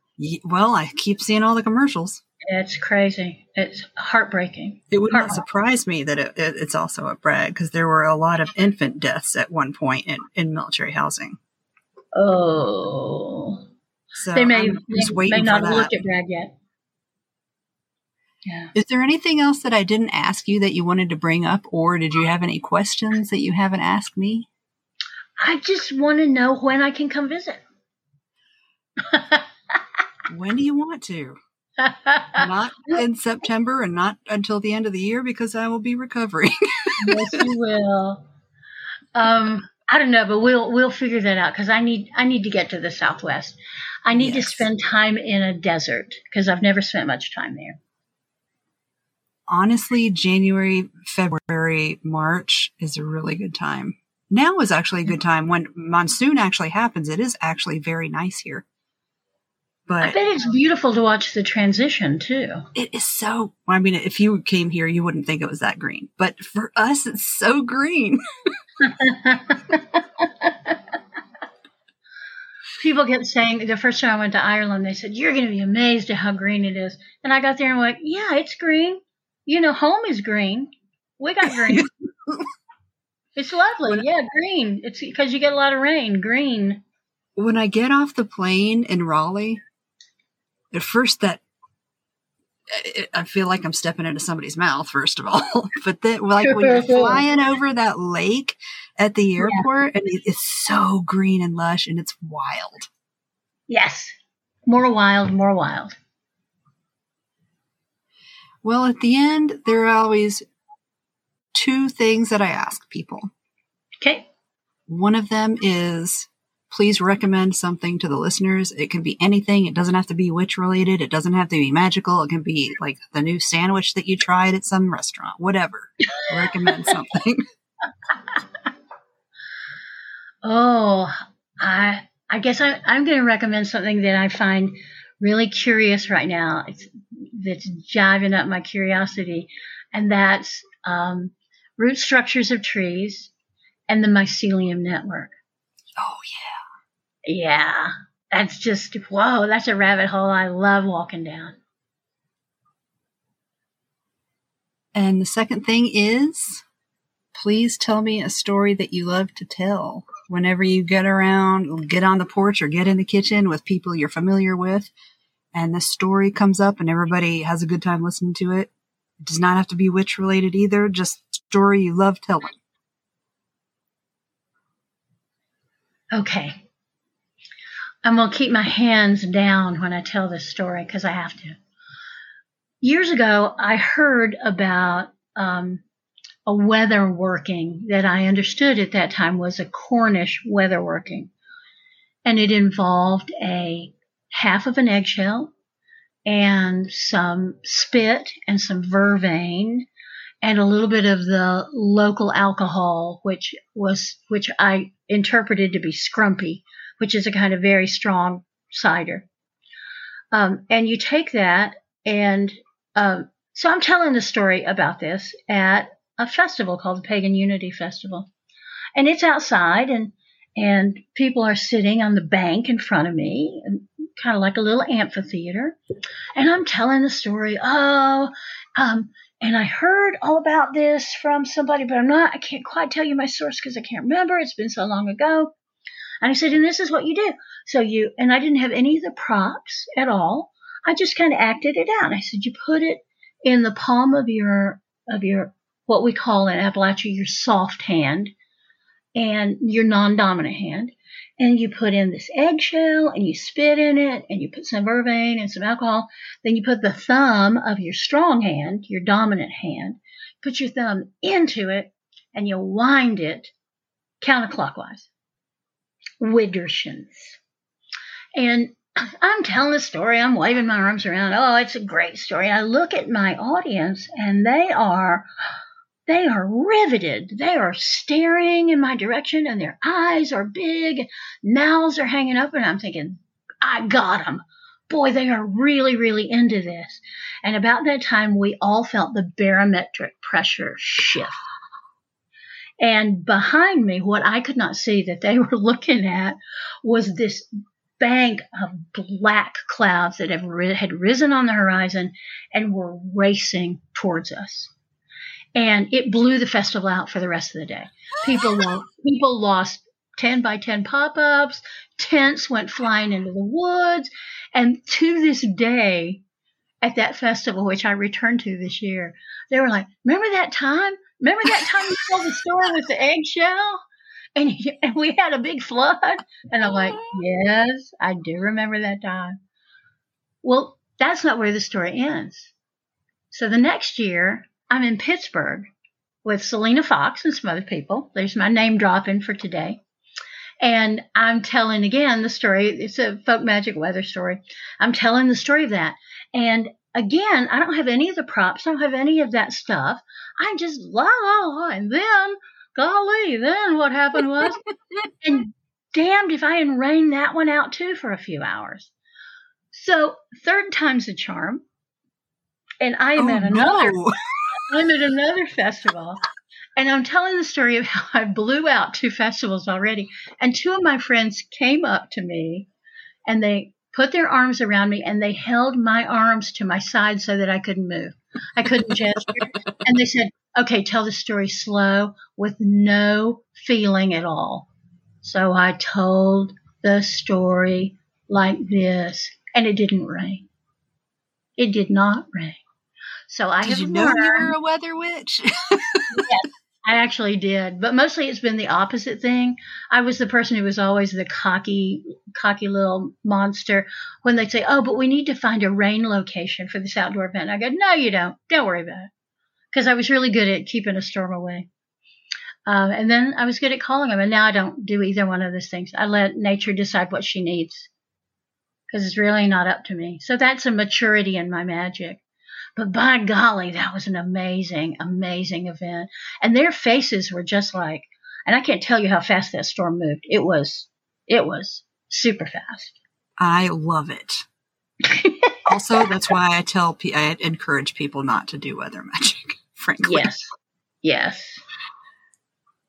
Because after Australia, that recent storm where I actually felt sort of like, we might have done something with that because the Witch Bitch Amateur Hour group was like, let's all do a thing. And then we did. And then it flooded. And I thought, I'm not going to do that again. Yeah. Well, and if there was a way, now that would be a thing to ask. I know you're at the end of the podcast, but that would be a thing to ask that much more advanced practitioner is how do we sense an enormous storm coming into eastern Kentucky?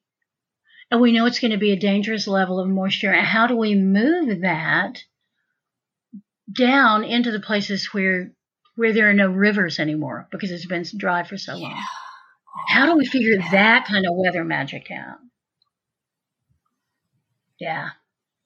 Who is that practitioner? Who is it? Tell me so I can talk to her. Yeah, I don't know either. Well, thank you so much for being on the show and for telling these stories that made my life. Oh, Kim, I had so much fun. Thank you so much for inviting me on. And I was a little reticent, I think, when you said we're going to reserve 2 hours. We may not need all of that. And I'm looking at how much we've talked. Yeah, me too. We probably could have done 3 hours. I skipped at least half the questions. Well, you'll have to have me on some other time and ask the rest of the questions. Or not. Or just do more of this. Well, it was great fun. Thank you to all of your listeners. And you all know how to reach me. Just find me on Facebook. I'm there. Well, thank you so much again, and I will see you around on the internet. Bye. Hey, thanks for listening to this episode of Your Average Witch. You can find us all around the internet on Instagram at Your Average Witch Podcast, Twitter at Average Witch Pod, Facebook at facebook.com/Your Average Witch Podcast, at YourAverageWitch.com, and at your favorite podcast service. Want to help the podcast grow? Leave a review. You can review us on Amazon and Apple Podcasts, and now you can rate us on Spotify. You just might hear your review read at the end of the next episode. To rate Your Average Witch on Spotify, click the home key, click on Your Average Witch Podcast, and then leave a rating. You can also support the show by going to patreon.com/CleverKimsCurios. If you'd like to recommend someone for the podcast, like to be on it yourself, or if you'd like to advertise on the podcast, send an email to YourAverageWitchPodcast@gmail.com. Thanks for listening, and I'll see you in the moon changes.